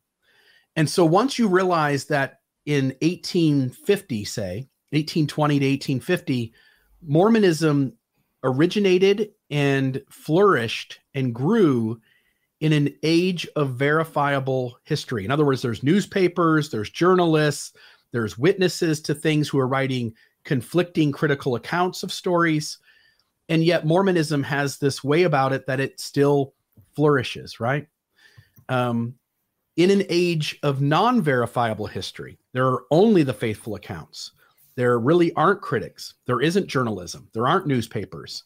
How much easier is it for an embellished supernatural story that's made up myth to be created and to flourish when there's nobody there to challenge the story, right? And so once I recognized that, like, oh, look at all the stuff in Mormonism that isn't the way they said it was, and we have a historical record, and we have critics who are publishing their material as well, how much easier would it be in the meridian of time for those kinds of things to flourish even better? And by both recognizing the contradictions that make the story absurd and the environment which allowed it to flourish anyway, I just came to a point where I would be intellectually dishonest with myself if I continued to believe that Jesus walked on water and turned water into wine and rose on the third day. When I first heard the mythical Jesus being, the historical Jesus, excuse me, being spoken about, I just wasn't ready to go there. I felt sort of physically quite ill.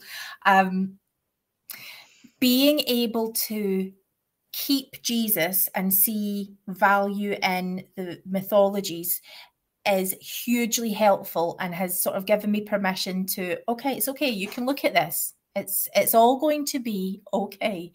But I wonder what you would, if you could speak to, you know, the Bishop Bill Reel who'd contacted John Dehlin and said, you know, you're being too critical here. If you could contact, you know, if you could speak to you, then what would you want you to know? First, let me go back to the historical Jesus for 1 second, yes, which please. is I did like a 7-part series on Mormon discussion titled The Historical Jesus. Okay. Part 1 tackles Mark, which is the first book in chronology of the four Gospels. Second one tackles the Q source. Third one tackles Matthew. Fourth one tackles Luke. The fifth one tackles John. And then I think there's a 6th part that wraps it all up and talks about it. It's not presented in a definite disbelieving way. I'm still kind of a little soft in that. I'm coming from my Mormon lens. So if people want to tackle the historical Jesus from a little bit more faithful perspective, I think that's a great series to do so. Now, so what I would gone there yet.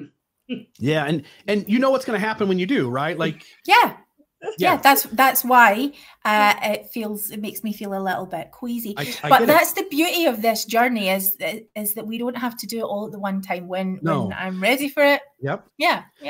Part of this is consent, right? Like, I'm going to tell you that, hey, I'm going to tackle that issue. You're welcome to listen to it and you want to, and you choose when your ground is ready to tackle that.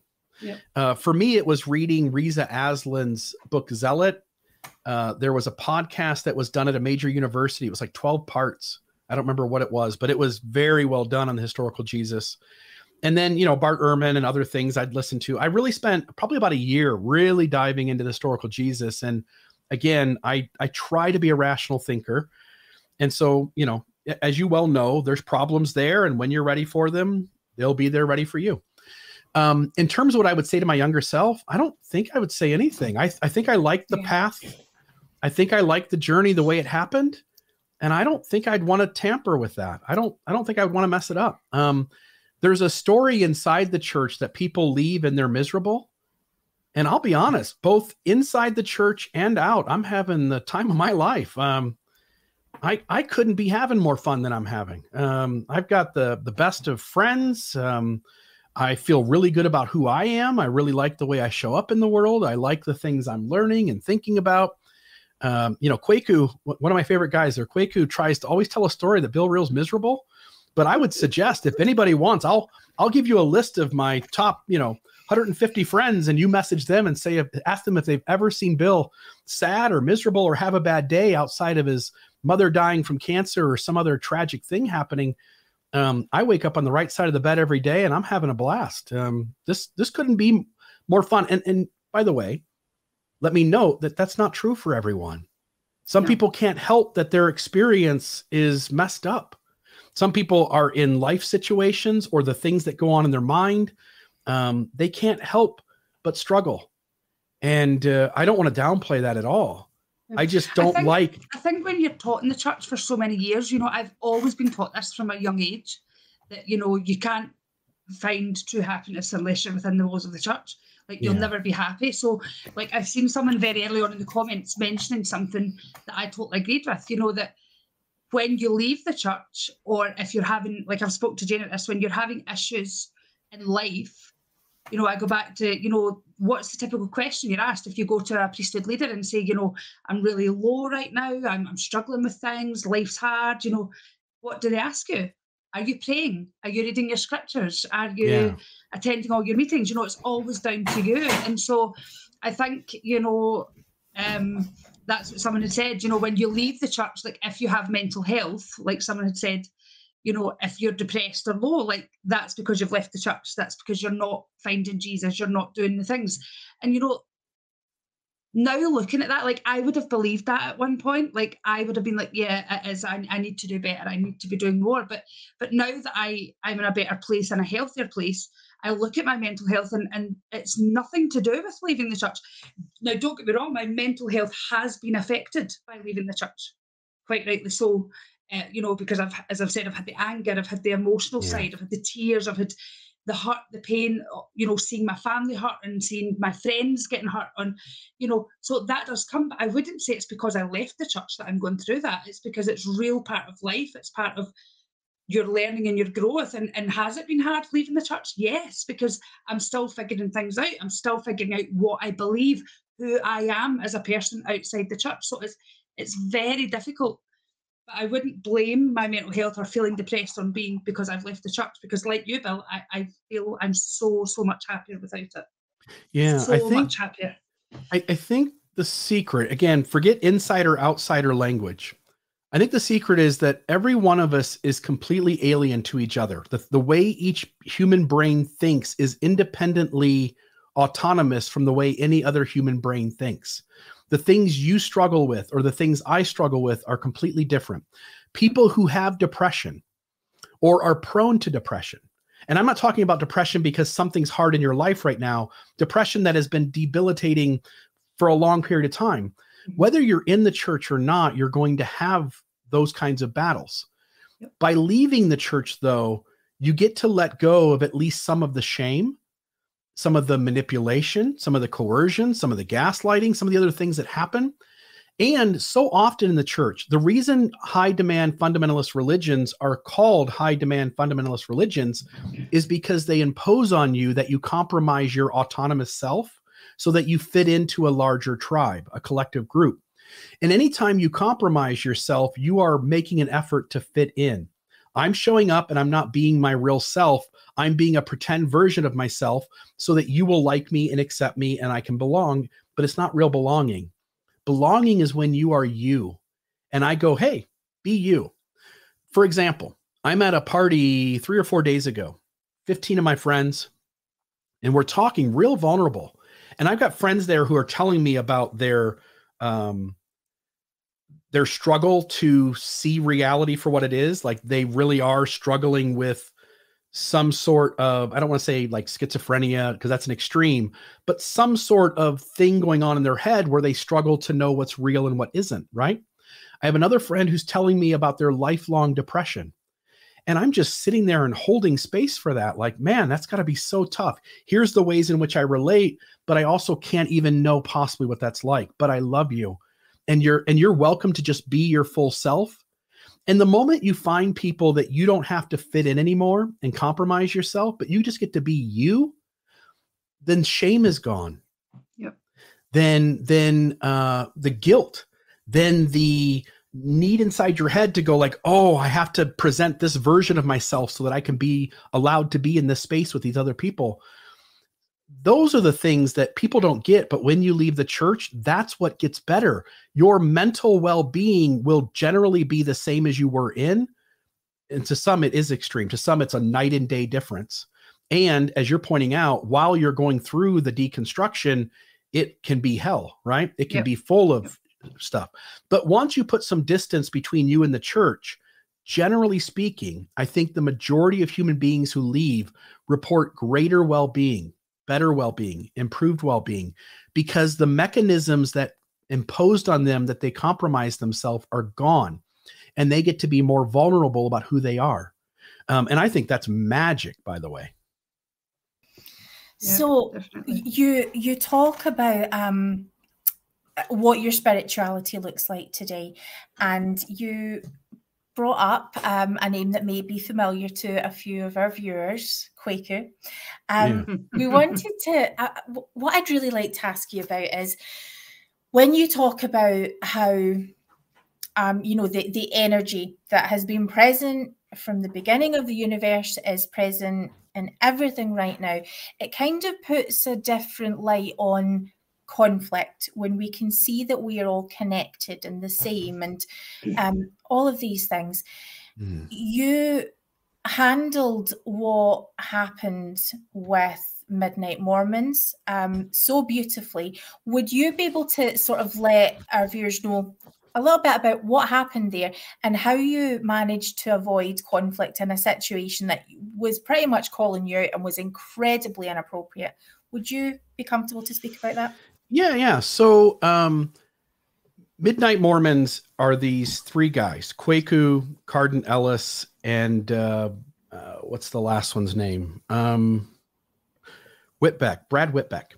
Right. And by the way, just a note, I don't know that they are paid actors from the church, by the way, but I will tell you this, Carden Ellis is an actor. If you go look up Google and type in Carden Ellis, you'll see that he was an actor before he did this. Kwaku was an actor before he did this. And Brad Whitbeck, to a lesser extent, is an amateur stand-up comedian prior to doing this. It all seems odd, but I'll just let that sit there. These guys on their channel, Midnight Mormons, their effort is to essentially be the nasty, mean-spirited voices towards those on the outside criticizing the church. And at least in the past, they've at various points in their time doing that with various channels, not necessarily Midnight Mormons, have received funding from the More Good Foundation, who receives its funding from the church and donors within the church who essentially are looking to put their money towards helping these things happen. Those three guys travel to a studio multiple times a month and record things, and yet I can't figure out where their money's coming from, and they aren't volunteering it, I don't think. They seem a little less transparent than I know how to be. And what they did was I'm trying to think offhand how it all started. But I invited the Midnight Mormons, 1, 2, 3 of them, into a long form conversation, meaning just like Joe Rogan or say Sam Harris and Jordan Peterson in their debates, the idea is that you sit down and you steel man each other's positions. In other words, you represent them fairly. And you ask, did I get that right? Is that how you understand this issue? And then that person can say, no, you're misunderstanding me still. Here's how I would explain it. And you work at that until you have their position down. Once you do, then you start to ask logical questions that walk them into the absurdity of their position. Kwaku messaged me and declined that. He didn't want to participate in that. and instead said, I'd rather do a debate. Will you do a debate? And I said, I have no interest in a debate. Debates work a certain way where funny lines and kind of skirting around issues can be productive to the audience. Or, as I think that debate essentially turned out, it felt very unproductive. I think most people left that debate still with the side that they wanted to be with. I found much more useful the conversation that I had per se with Jim Bennett, which was like 13, 14 hours long. And we got to push against each other, and we got to talk about the issues in much more detailed context. And I think that's the kind of conversation that is productive. And so then all of a sudden the Midnight Mormons claimed that I invited them to a debate, and then when they agreed, I wouldn't take them up on it. And that so missed the mark on what actually happened. And so eventually Radio Free Mormon took them up on it, did the debate. And even during the debate itself, they're trying to get me to participate to the point where they're even making accusations against me and my wife while we're in the crowd, which I just thought was horrendous. I couldn't imagine doing that to another human being. And by the way, I've never cheated on my wife, never. And let's just be, because that was actually what I'm really getting at. I think it's one thing to be challenging. It's one thing to, be doing we've all tried to have arguments with teenage kids, right? We've all tried to correct them. You're going to get nowhere. Yeah, I was going to say, it just shows their level of maturity. Yeah, I mean, they're kids. But what happened when Alana and I stayed up to watch the debate? What happened at the beginning of that was so horrific that I cannot, I remember saying, and a few other of us were sort of saying how embarrassed we felt to be aligned with a church where that's what you're representing. That's your best hope. It was vile.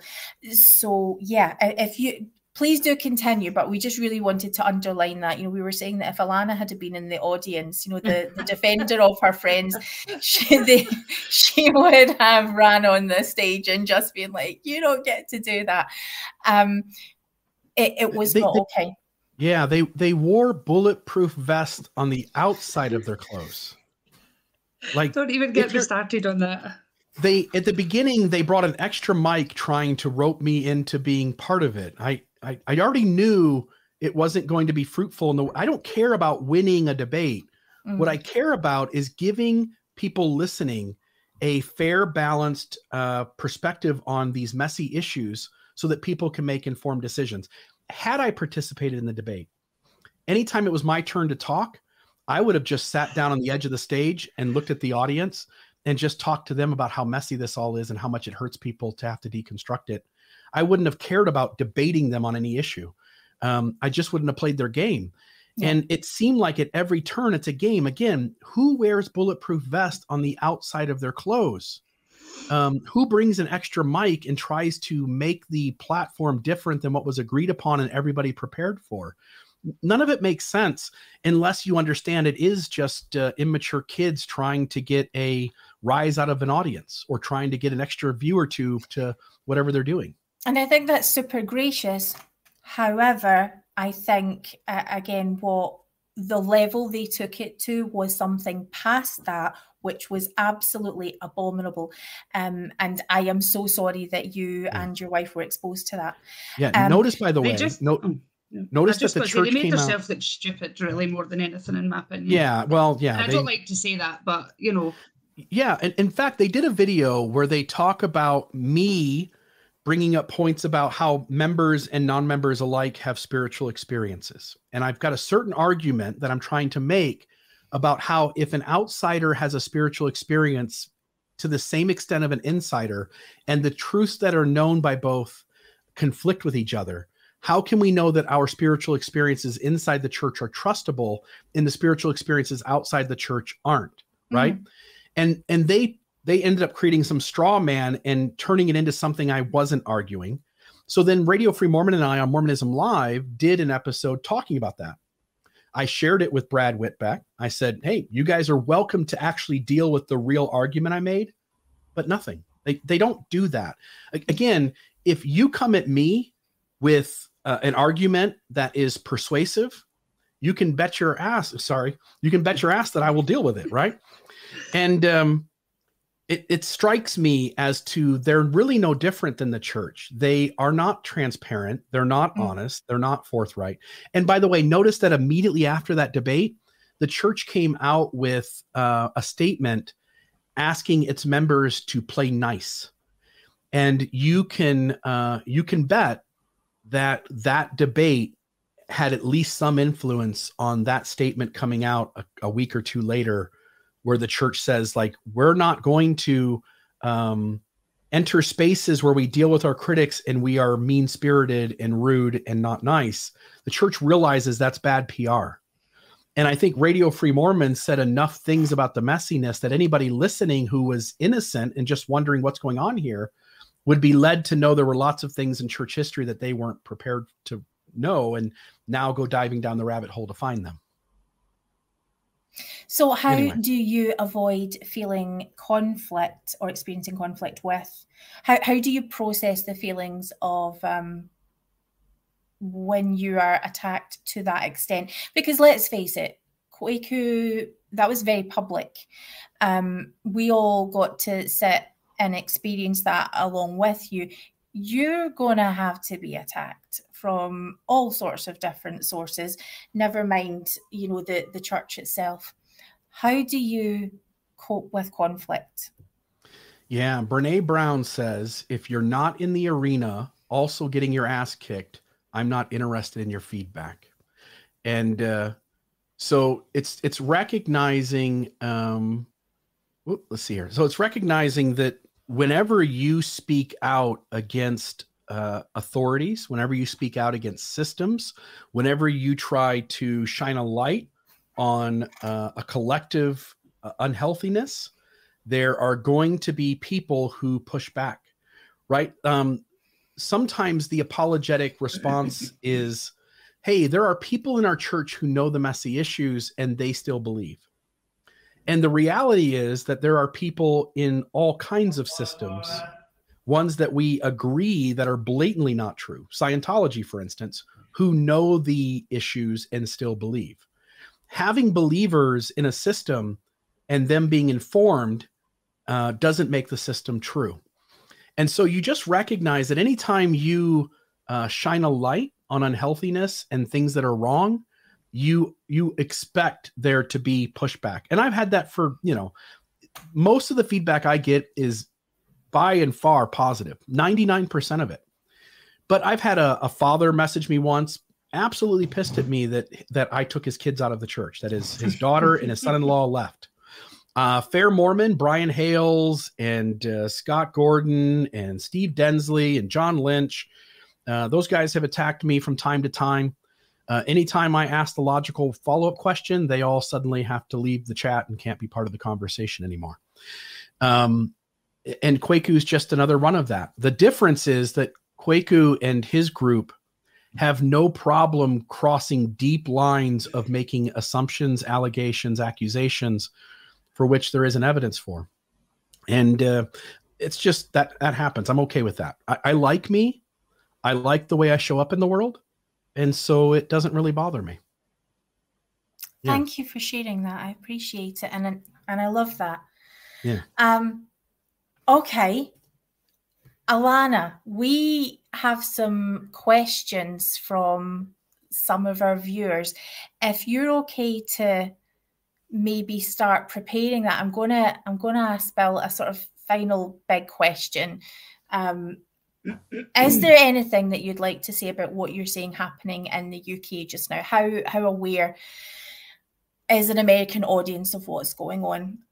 And my part two for that question is, especially with your background as an apologist, an ex-apologist, can these new apologetics save the church? Because that's what they're sending out here. Yeah. So when your system isn't what it claims to be, regardless of whether you don't address the problems that are right there readily available on the internet, whether you address the problems and obfuscate them and skirt around them and whitewash them and write out carefully worded denials. Whether you try to help people to have faith while acknowledging it's messy. In other words, no matter what approach you take, there's still an elephant in the room, and it's that there's a bunch of mess and it isn't adding up. The more you talk about it, the more you point people. By the way, notice that the church has gotten away from its curriculum involving history. Now it's the come follow me, and they're very fluffy questions. And the church is little by little getting out of the business of historical claims and talking about its history because nothing's working. Elder Holland told me voice to voice in a phone call that they don't have good answers. Marlon Jensen told me voice to voice in a phone call, they don't have good answers. When your system is absurd and there are contradictions in every single, by the way, notice every single truth claim that Mormonism makes is attached to a historical event that it claims happened, and that the historical record seems to put every single one of those issues more in favor with the critic's perspective than the church's perspective. So whenever you talk about it, whenever you deal with it, whenever you try to help somebody in a faith crisis from a faithful position, at the end of the day, you're almost always validating that it doesn't add up in some way, shape, or form. And that only motivates people to dive deeper into the rabbit hole and to realize like this thing is messy and doesn't add up. So I don't think any solution works. The only thing that works, and they're doing it, the only thing that works is to completely water down the church so it's Methodism with another book. And once they get to that point where like, hey, we're 100 years past really dealing with these issues, and eventually they have to confront them. You're going to have to apologize for the race ban. You're going to have to let LGBT people have full fellowship in the church. You're going to have to acknowledge that pieces of your history are completely messy and that there are more rational answers on the critic's side. But until they get there, people are going to constantly find the rabbit hole. I was surprised, and I think this is true. I was surprised to learn that there are more people leaving the church today than yesterday, and more people yesterday than the day before. And I thought like November 2015 is going to be this precipice moment where so many people did leave that now the people who stay just don't care if it adds up or not, right? But the reality is that I look at Ex-Mormon Reddit and it is growing by the day. I see these leaders and they are going to talk to the youth and they are trying to inoculate the youth left and right. They are losing people in droves. But didn't Brad Wilcox say that that's not the case? Yeah, so did Quentin Cook, but I don't give a care what they say. He said there's no more leaving today than has left in the past, and I was just screaming at the screen, BS, yes. When you recognize that the things they say never match the actual reality, you stop trusting what they say. Like they don't tell the truth. Yeah. Quentin Cook used a specific moment in history where the church cleaned up its roles a little bit and it got rid of a lot of people who had requested to resign and they hadn't honored it or whatever else had happened. And he used that moment to then talk about all of the church's history and say the church has never been stronger. The reality is it is absolutely obvious. Go back 20 years. I knew one person 20 years ago in my ward or stake who left over losing faith, who was all in prior to that. Today, every member of the church knows 10 people and half of them are in their family. They know people in their ward. They know people in their home. They know their son-in-law, their daughter-in-law, their aunt, their uncle. They know people who have left all over the place. Notice too, the collective arrogance 20 years ago of going to someone's house and sharing a Book of Mormon with them and going like, I have the truth. And today members are like, I don't want to talk about it. Like there's something there. I don't want to talk about it. It is so obvious that people are leaving the church in droves that we all know people who have left. We all know lots of people who have left because it's much more significant than 2 decades ago. Quentin Cook just lied again, but I expect that. I don't expect anything other than them to lie. That's their MO. They are as transparent as they know how to be.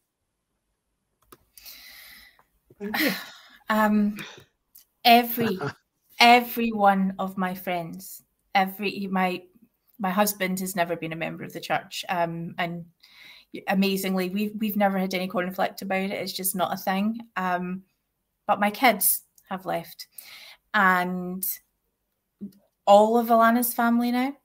Yeah. Every single. There's a lot of people in my family. Save person. We're not seeing people talking about the church, even on Facebook now, where things are seem to be very kept to word and stake pages, if at all. But yeah, people are not talking about the church. Yeah. Okay. Alana, shall we hand over to you for some viewer questions? Yeah, sorry. So we have 3 questions from Mark Johnson. I'm thinking, well, I asked the last one, but I can't help myself, so I'm going to ask it. So it just, first of all, I'll ask you, how does St. George compare to Ohio? All right. Number 1, the winter has essentially no snow. It snowed today for about 20 minutes. I made a snowball as I got back from taking my kid to school, and I brought it into my wife, and I put it in her sink as she was getting ready to brush her teeth.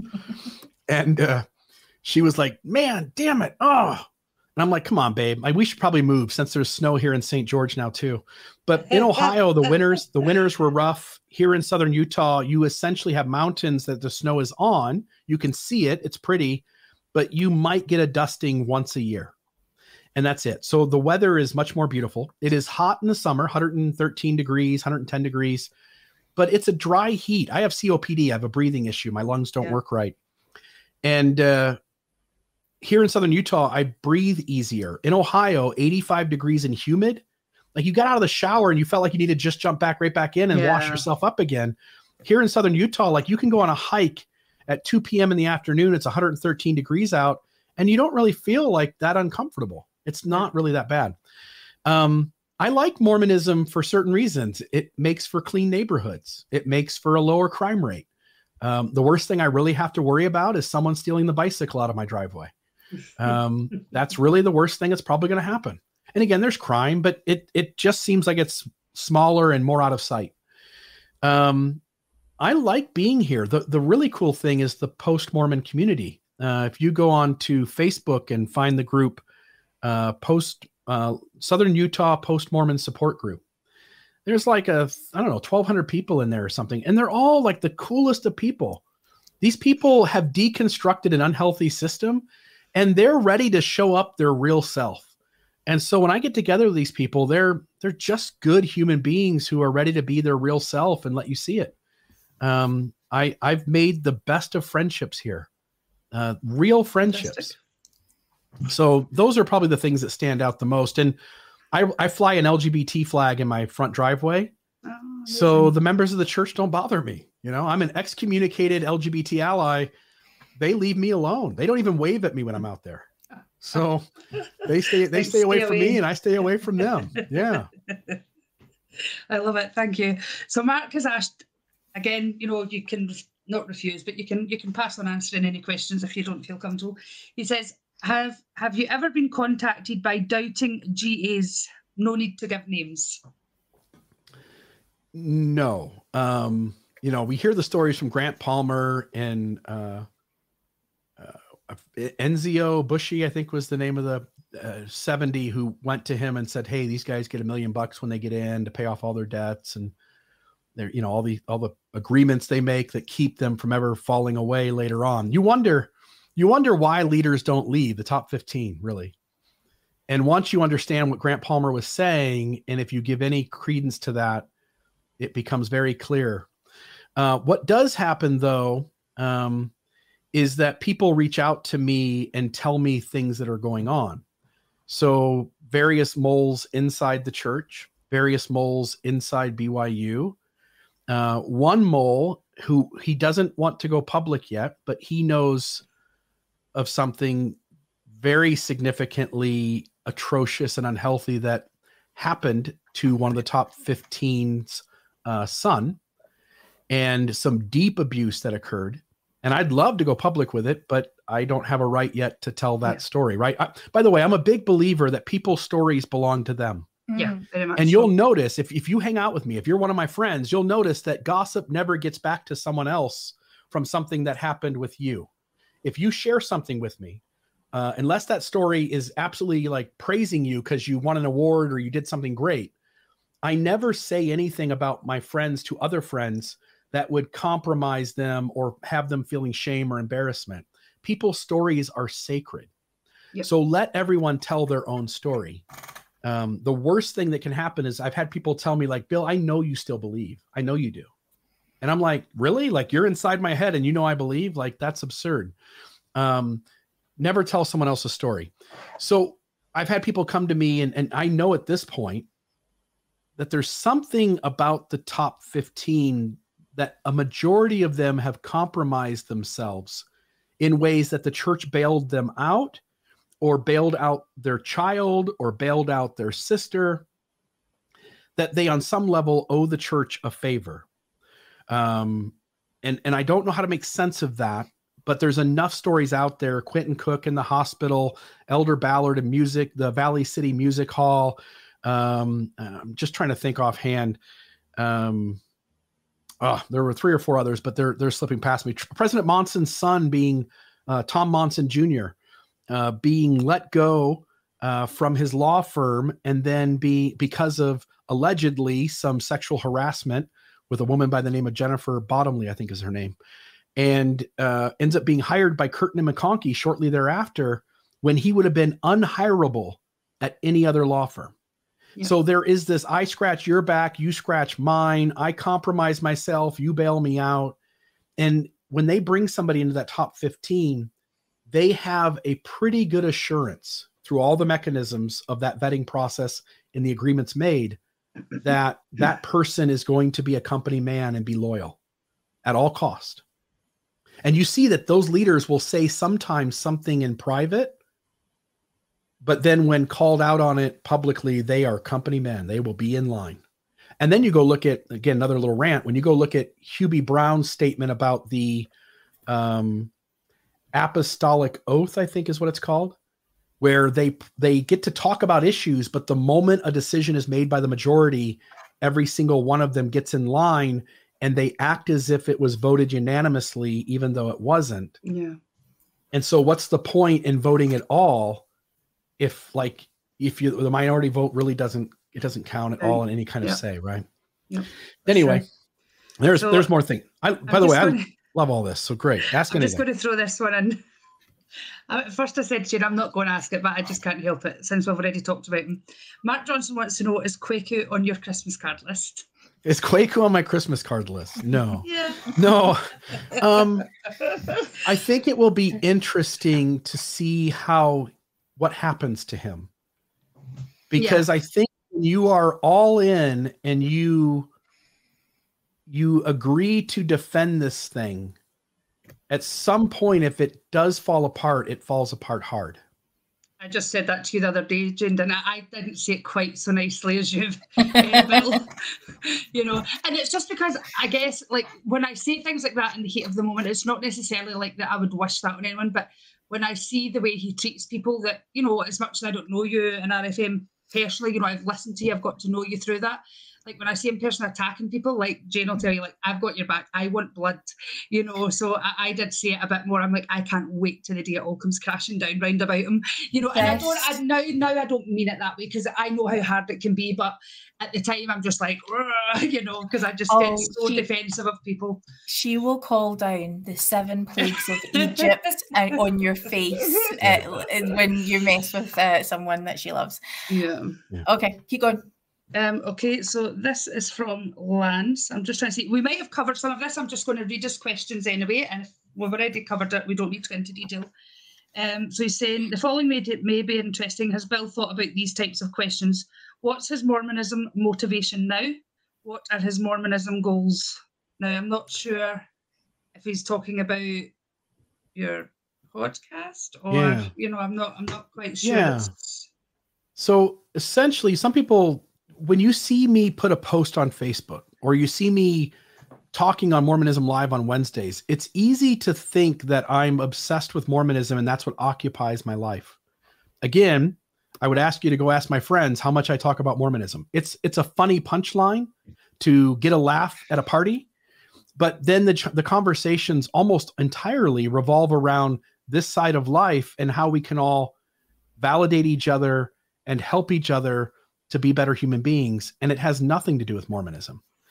My goals, like I said at the beginning, I'm now at a place where I feel comfortable enough and happy enough, and the podcast is doing well enough, the entity, that I think I can go the rest of my life being in this space and helping people. And my goal really is, I want to take every single messy issue and I want to deconstruct it so that if anybody goes online and goes into a Google search bar and says, I want to know about Mountain Meadows Massacre, I want to know about Joseph Smith's treasure digging, they're going to come across an episode done by Mormon Discussion Incorporated in one of its podcasts that thoroughly goes in and deconstructs the issue and gives them a full laid out response of why this issue is messy, what the believers say, how they try to reconcile that, what the critic points to as the follow-up questions, and then help that person to have informed information to make informed decisions about how they'll live out their life.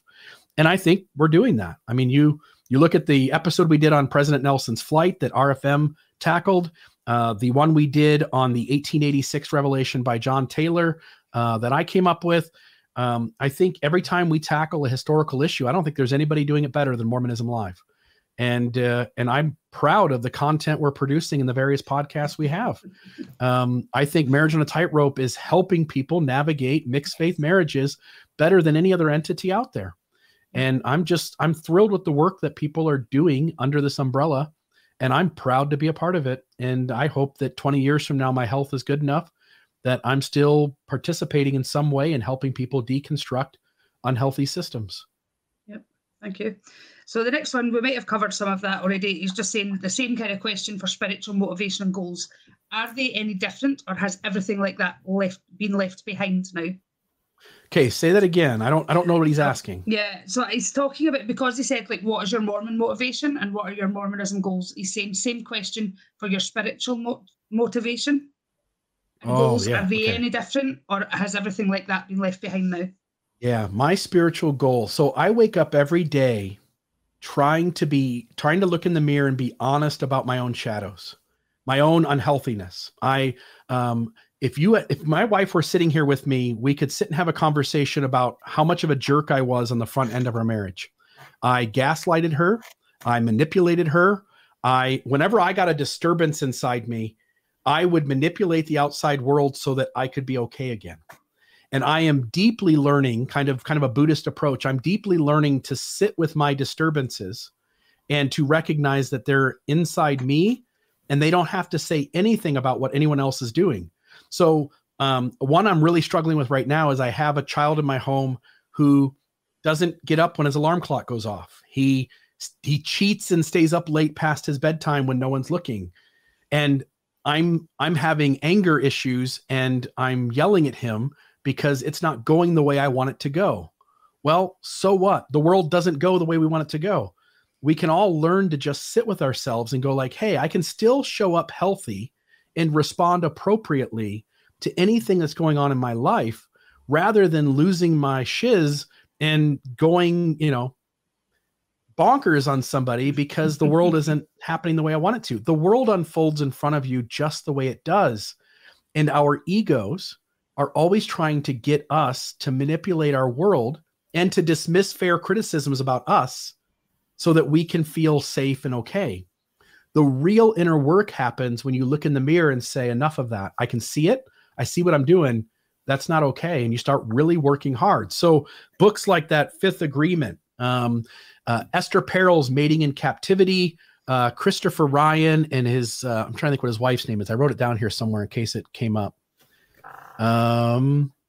Cecilda Jetha. Sorry, it's a little bit of a strange name, so I never remember it right. Christopher Ryan and Cecilda Jetha, Sex at Dawn.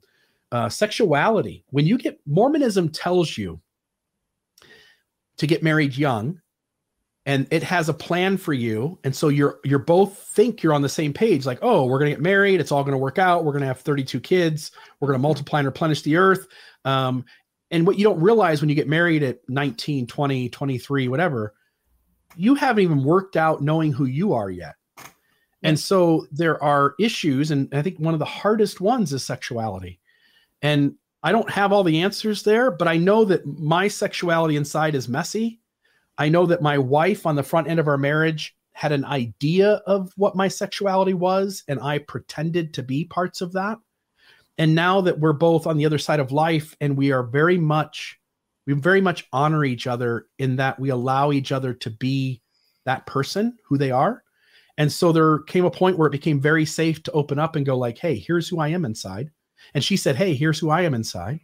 And we renegotiated kind of like what are your needs, right? Like it used to be, not to get really weird here, but it used to be a point in our lives where you couldn't express any parts of your sexuality that were taboo, to the point of even like touching yourself, right? Like the church world says like that's sin. You can't do that. And so anytime you did that, you had to be in the shadows doing it. And so the guy gets up at 2 a.m. and gets on porn in the computer because it's so taboo and so full of shame. He doesn't have a healthy way to do it. Yeah. So on this side of my life, my wife and I have open, honest negotiation and conversation about our sexuality. And we try to make as much space as possible within our agreements to show up the way you need to show up to be your healthiest, best self. And I'm doing that in every aspect of my life. I'm trying to sit honestly with my unhealthiness. I'm trying to cut as much slack for other people's unhealthiness. And I'm trying to just own that being a human being is complex and difficult. And it's full of stuff that's got us all messed up inside. And to let people be their most honest version of themselves without feeling shame and guilt, coercion and manipulation from me. And I also try to help them not feel it from anybody else. Yeah. Beautiful. Thank you so much for sharing that. You're welcome. Okay. I'll just skip on to the next question. So Sarah Elizabeth is asking, what 3 changes would he most like to see in the church?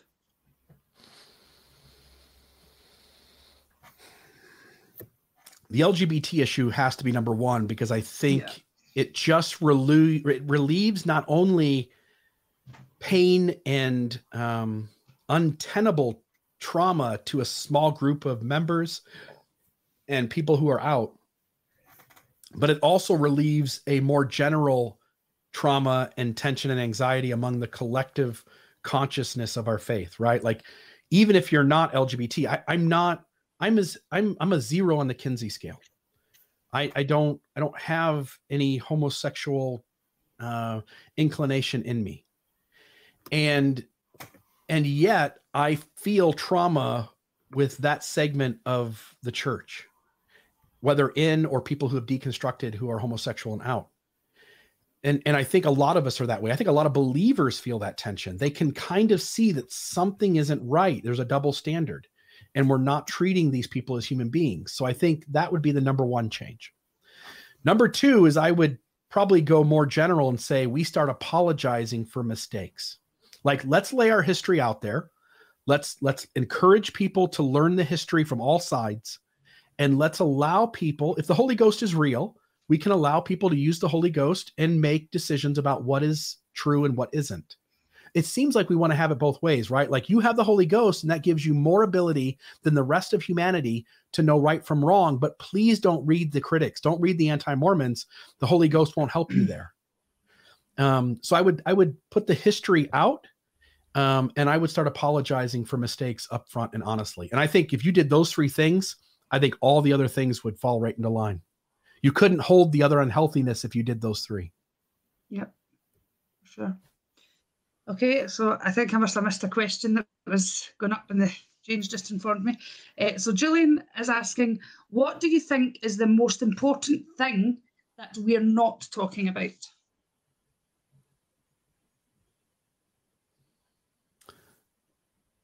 The fact that prophets, seers, and revelators seem no better, and maybe even worse, and almost probably likely worse. Let me say it differently.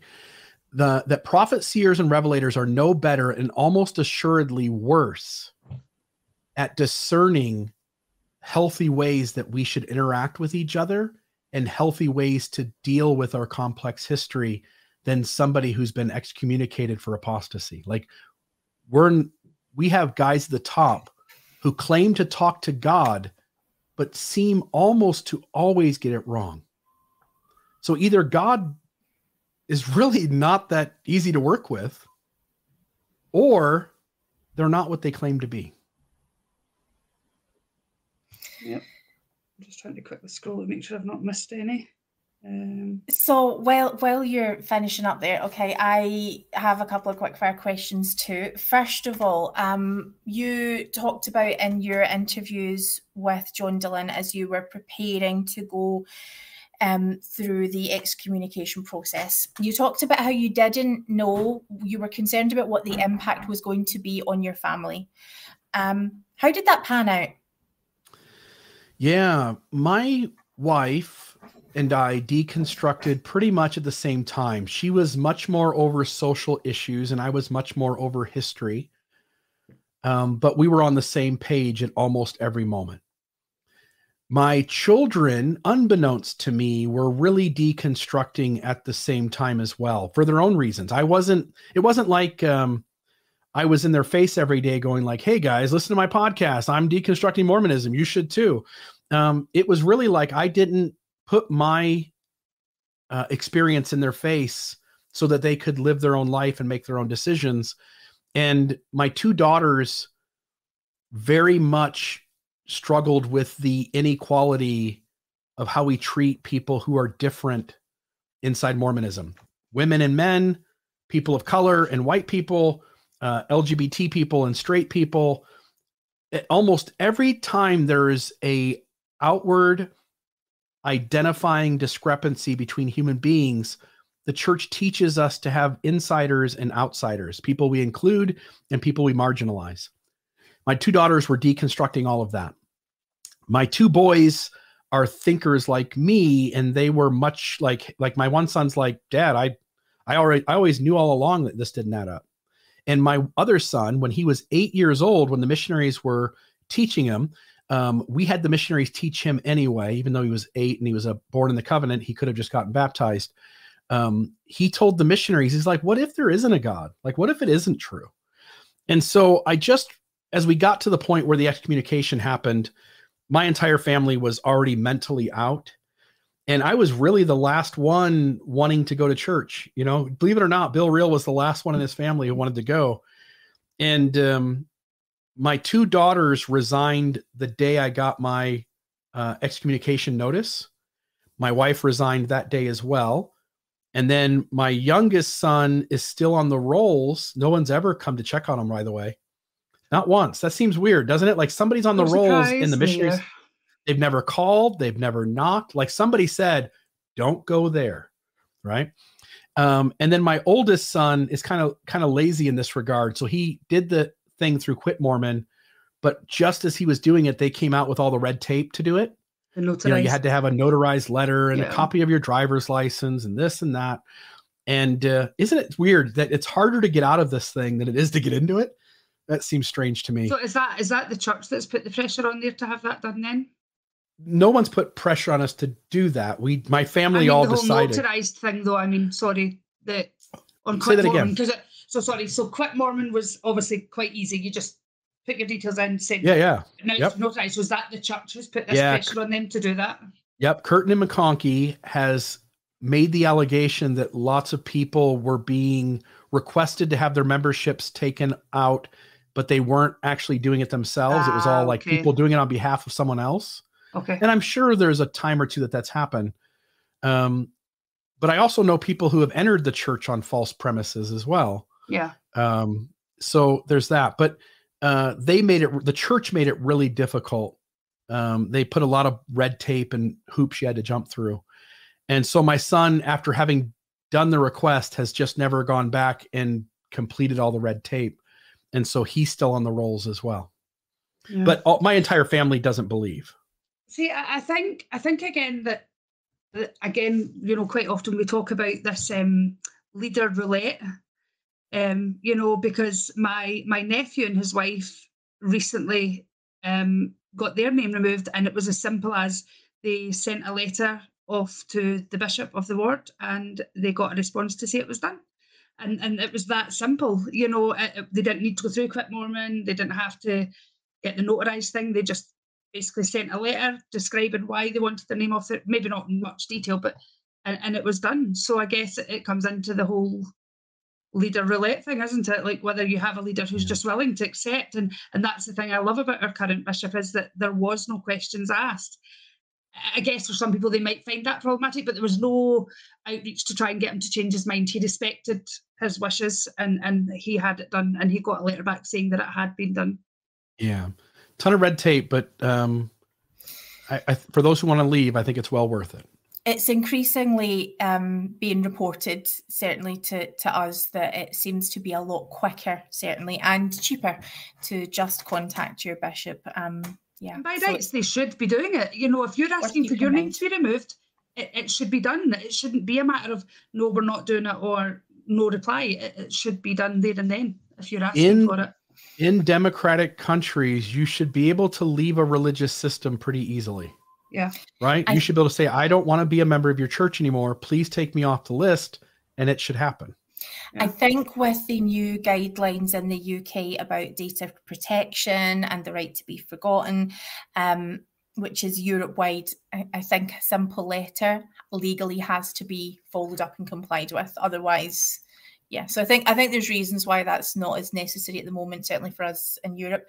Alana, you had more questions? Yeah, so Doug Vincent, I was just getting to that, and then he reminded me on the chat, but I was going to ask you. So he's asking, does Bill still judge Tennessee walking horse competitions? I don't even know what a Tennessee I know what a Tennessee walking horse is, but I don't know what a Tennessee walking horse competition is. Anybody, do you guys know what that is? No. I don't think so. I'm looking him up right now. Give us more. Come on, Doug. Yeah, Doug, please tell us what you're asking. It seems like a snarky question, but I don't know what he means by it. I love Doug. Okay. I was wondering if that was Doug trying to be funny. To be fair, I wasn't sure. I've never judged a horse competition, by the way. Do you have more, Alana? Or do we have more questions? I'm just trying to see. I think. Okay, I'll jump in with this while you're having a look. Do you know, has Radio Free Mormon had his second anointing? It's too sacred for him to share. So that's what we keep hearing. We need here's what I know. Yeah, here's what I know. He says things about as blunt as I do, just about. And he said a lot of things, and nobody seems interested in excommunicating him, do they? They must really, really like him. I mean, yeah. I think he must be up there with the Nemos of the podcast, because I don't know how Nemo to this day has not had a letter already. I don't know Nemo's doing things he said. We are not to share our most sacred experiences. He's outright said to people, you know, to vote opposed and things like that. And to me, that should be instant, like, right, you're up for discipline, mate. But I think the church learns, though. It's learned over the past few years that when you excommunicate high-profile names, it doesn't really go well, right? Like more people find out and go down the rabbit hole and end up leaving. Yeah, I mean, certainly when it was when our friend Peter Bleakley of Mormon Civil War was recently excommunicated. I mean, I was really concerned about what that was going to do to, because it's all about me. But you know what it was going to do to me, and I honestly, I just feel like if it was Nemo too, I just don't know how I would handle that. See, we claim you guys. I mean, you don't have to. Peter, Nemo, they are active. Radio Free Mormon, you know, obviously the fact that he's not active is completely bloody irrelevant as to whether or not I have the right to claim you as part of my church community. And, you know, Bill, you're at where you're at and you're part of my spiritual journey. Of course, I'm going to claim that too. So, yeah. Do you have more questions, Alana? So, Debbie had asked, how diverse is the audience of Mormonism Live? Yeah, I kind of expected it to fall into certain age groups, right? Like that, maybe that 30 to 50-year-old.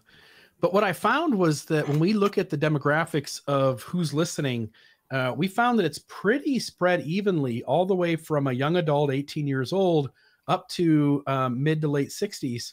The numbers are pretty even. Every age group seems to have about the same number of same percentage represented in our audience. So the 55 to 70-year-olds was almost the same percentage as the 30 to 45-year-old, for instance.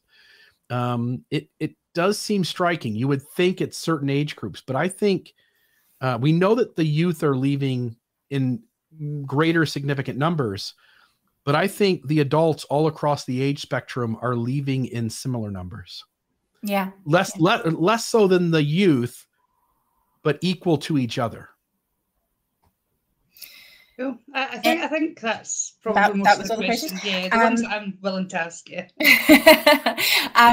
So I have a sort of final question before we start to wrap up. You made some predictions, prophecies about the church a little while back, and they were pretty much on the money. Oh yeah, this is the source of all the information. Would you share some predictions for the future of the church? What do you see happening next? Oh man, I don't know about specifics. I haven't heard from that source in a bit, but what I do think is I think the church will continue to water itself down. It cannot be this rigid and dogmatic, but I also think that doesn't fix the problem. I think if they water it down, people are less loyal, people are less energized, people are less invested. And so the watering it down will bring less criticism, but it will bring less energy from the believing membership as well. And so I don't know that I have any specific thing to say other than I think you'll continue to see the church soften up and make changes that water it down, but they will continue to articulate that the gospel continues to be the same and never changing. Yeah. Yeah, I remember saying that to you, Jane, didn't I? That, but doctrine never changes. Like I said that to her so long ago, because it was what I was taught. And I wasn't thinking for myself and I wasn't realising. And again, it took for Jane to explain to me, but it has changed. Look at all of these things, and it kind of blew my mind a little bit, because I'm like, again, I've been told it, so why would I doubt that wasn't the case when that's what I've been told? So it's just crazy now when I see where I'm at now, and I still believe I'm only a tiny small part. I think I've still got a long ways to go. Jane keeps saying she loves watching it all unfold. It's so cool. It's so cool. As more and more realizations come to my mind, but I'm annoyed because there was something I was going to say and it's gone from my mind. There's Charlie Harrell's book, This Is My Doctrine. And if you read that book, you recognize that it's not just the policies and the little things that have changed. Every single thing in Mormonism has changed to the point where it seems obvious to at least me that nothing was ever the same. And if nothing's ever the same, then at what point was Mormonism true? Is it true today? Was it true in 1820? Was it true in 1850 when Brigham Young was running it? Was it true in 1980 when Bruce R. McConkie was in charge of kind of what we all collectively believed? At what point was Mormonism true? And at which point were prophets telling the facts about how God did things? Right? Like the garments couldn't be changed until they were changed. And the temple endowment was the mind and will of God exactly as it was delivered to Joseph Smith, except today's endowment is nothing like the endowment. Yep. At what point is Mormonism true? Say there, the temple's a great example of it. Recently how much it's changed, and probably over the years, but I wasn't aware of all the horrible things. Lots of horrible things. We're still making our way with Alana. Our time before Mormonism Live, we spend about a couple of hours going through the CAS letter. Alana's still in CAS letter space. I've always wanted to read that. I just never got round to reading it. So exactly. But I think what I really love is the fact that while I am super biased towards, I want people to stay in the church because it's better with you there. It just is. I prefer a church with people who can sit in the pews next to each other, doubting and angry and all of those things, and that to be okay. Just notice, by the way, notice that whenever you leave complete orthodoxy and you move into a space where you have questions, doubts, or disbeliefs, notice, and I'm saying this mainly to the viewer, but you two can maybe pick up on this as well. Notice that we always in the church have to articulate the ground we hold as more faithful than it really is. By the time you say I have doubts, you almost always have disbelief, but you don't say that. By the time you say you have some disbeliefs, you generally are disbelieving in the whole thing. Like Mormonism manipulates all of us into couching our words more faithful than what they actually are. Notice that people like Terrell Givens, Patrick Mason, Richard Bushman, Fiona Givens, notice that they articulate privately very different ways of believing than what they articulate publicly. When Bushman was in a private meeting and being recorded, and he must not have known it or something, he's like, the whole, the dominant narrative isn't true. When we interviewed Patrick Mason, he said a lot of things off the record that he wouldn't have said on the record. When I've had conversations with Terrell Givens in private, there are things he said that he would absolutely not want you to know that he said on a public collective, knowing that he said it. So almost everybody in the church, when they start to become nuanced and are deconstructing and losing belief, notice how much pressure is on each of us to frame the language of what we're thinking inside our head, practically dishonestly, right? We're all to some degree having to say it differently publicly than we really think inside our heads.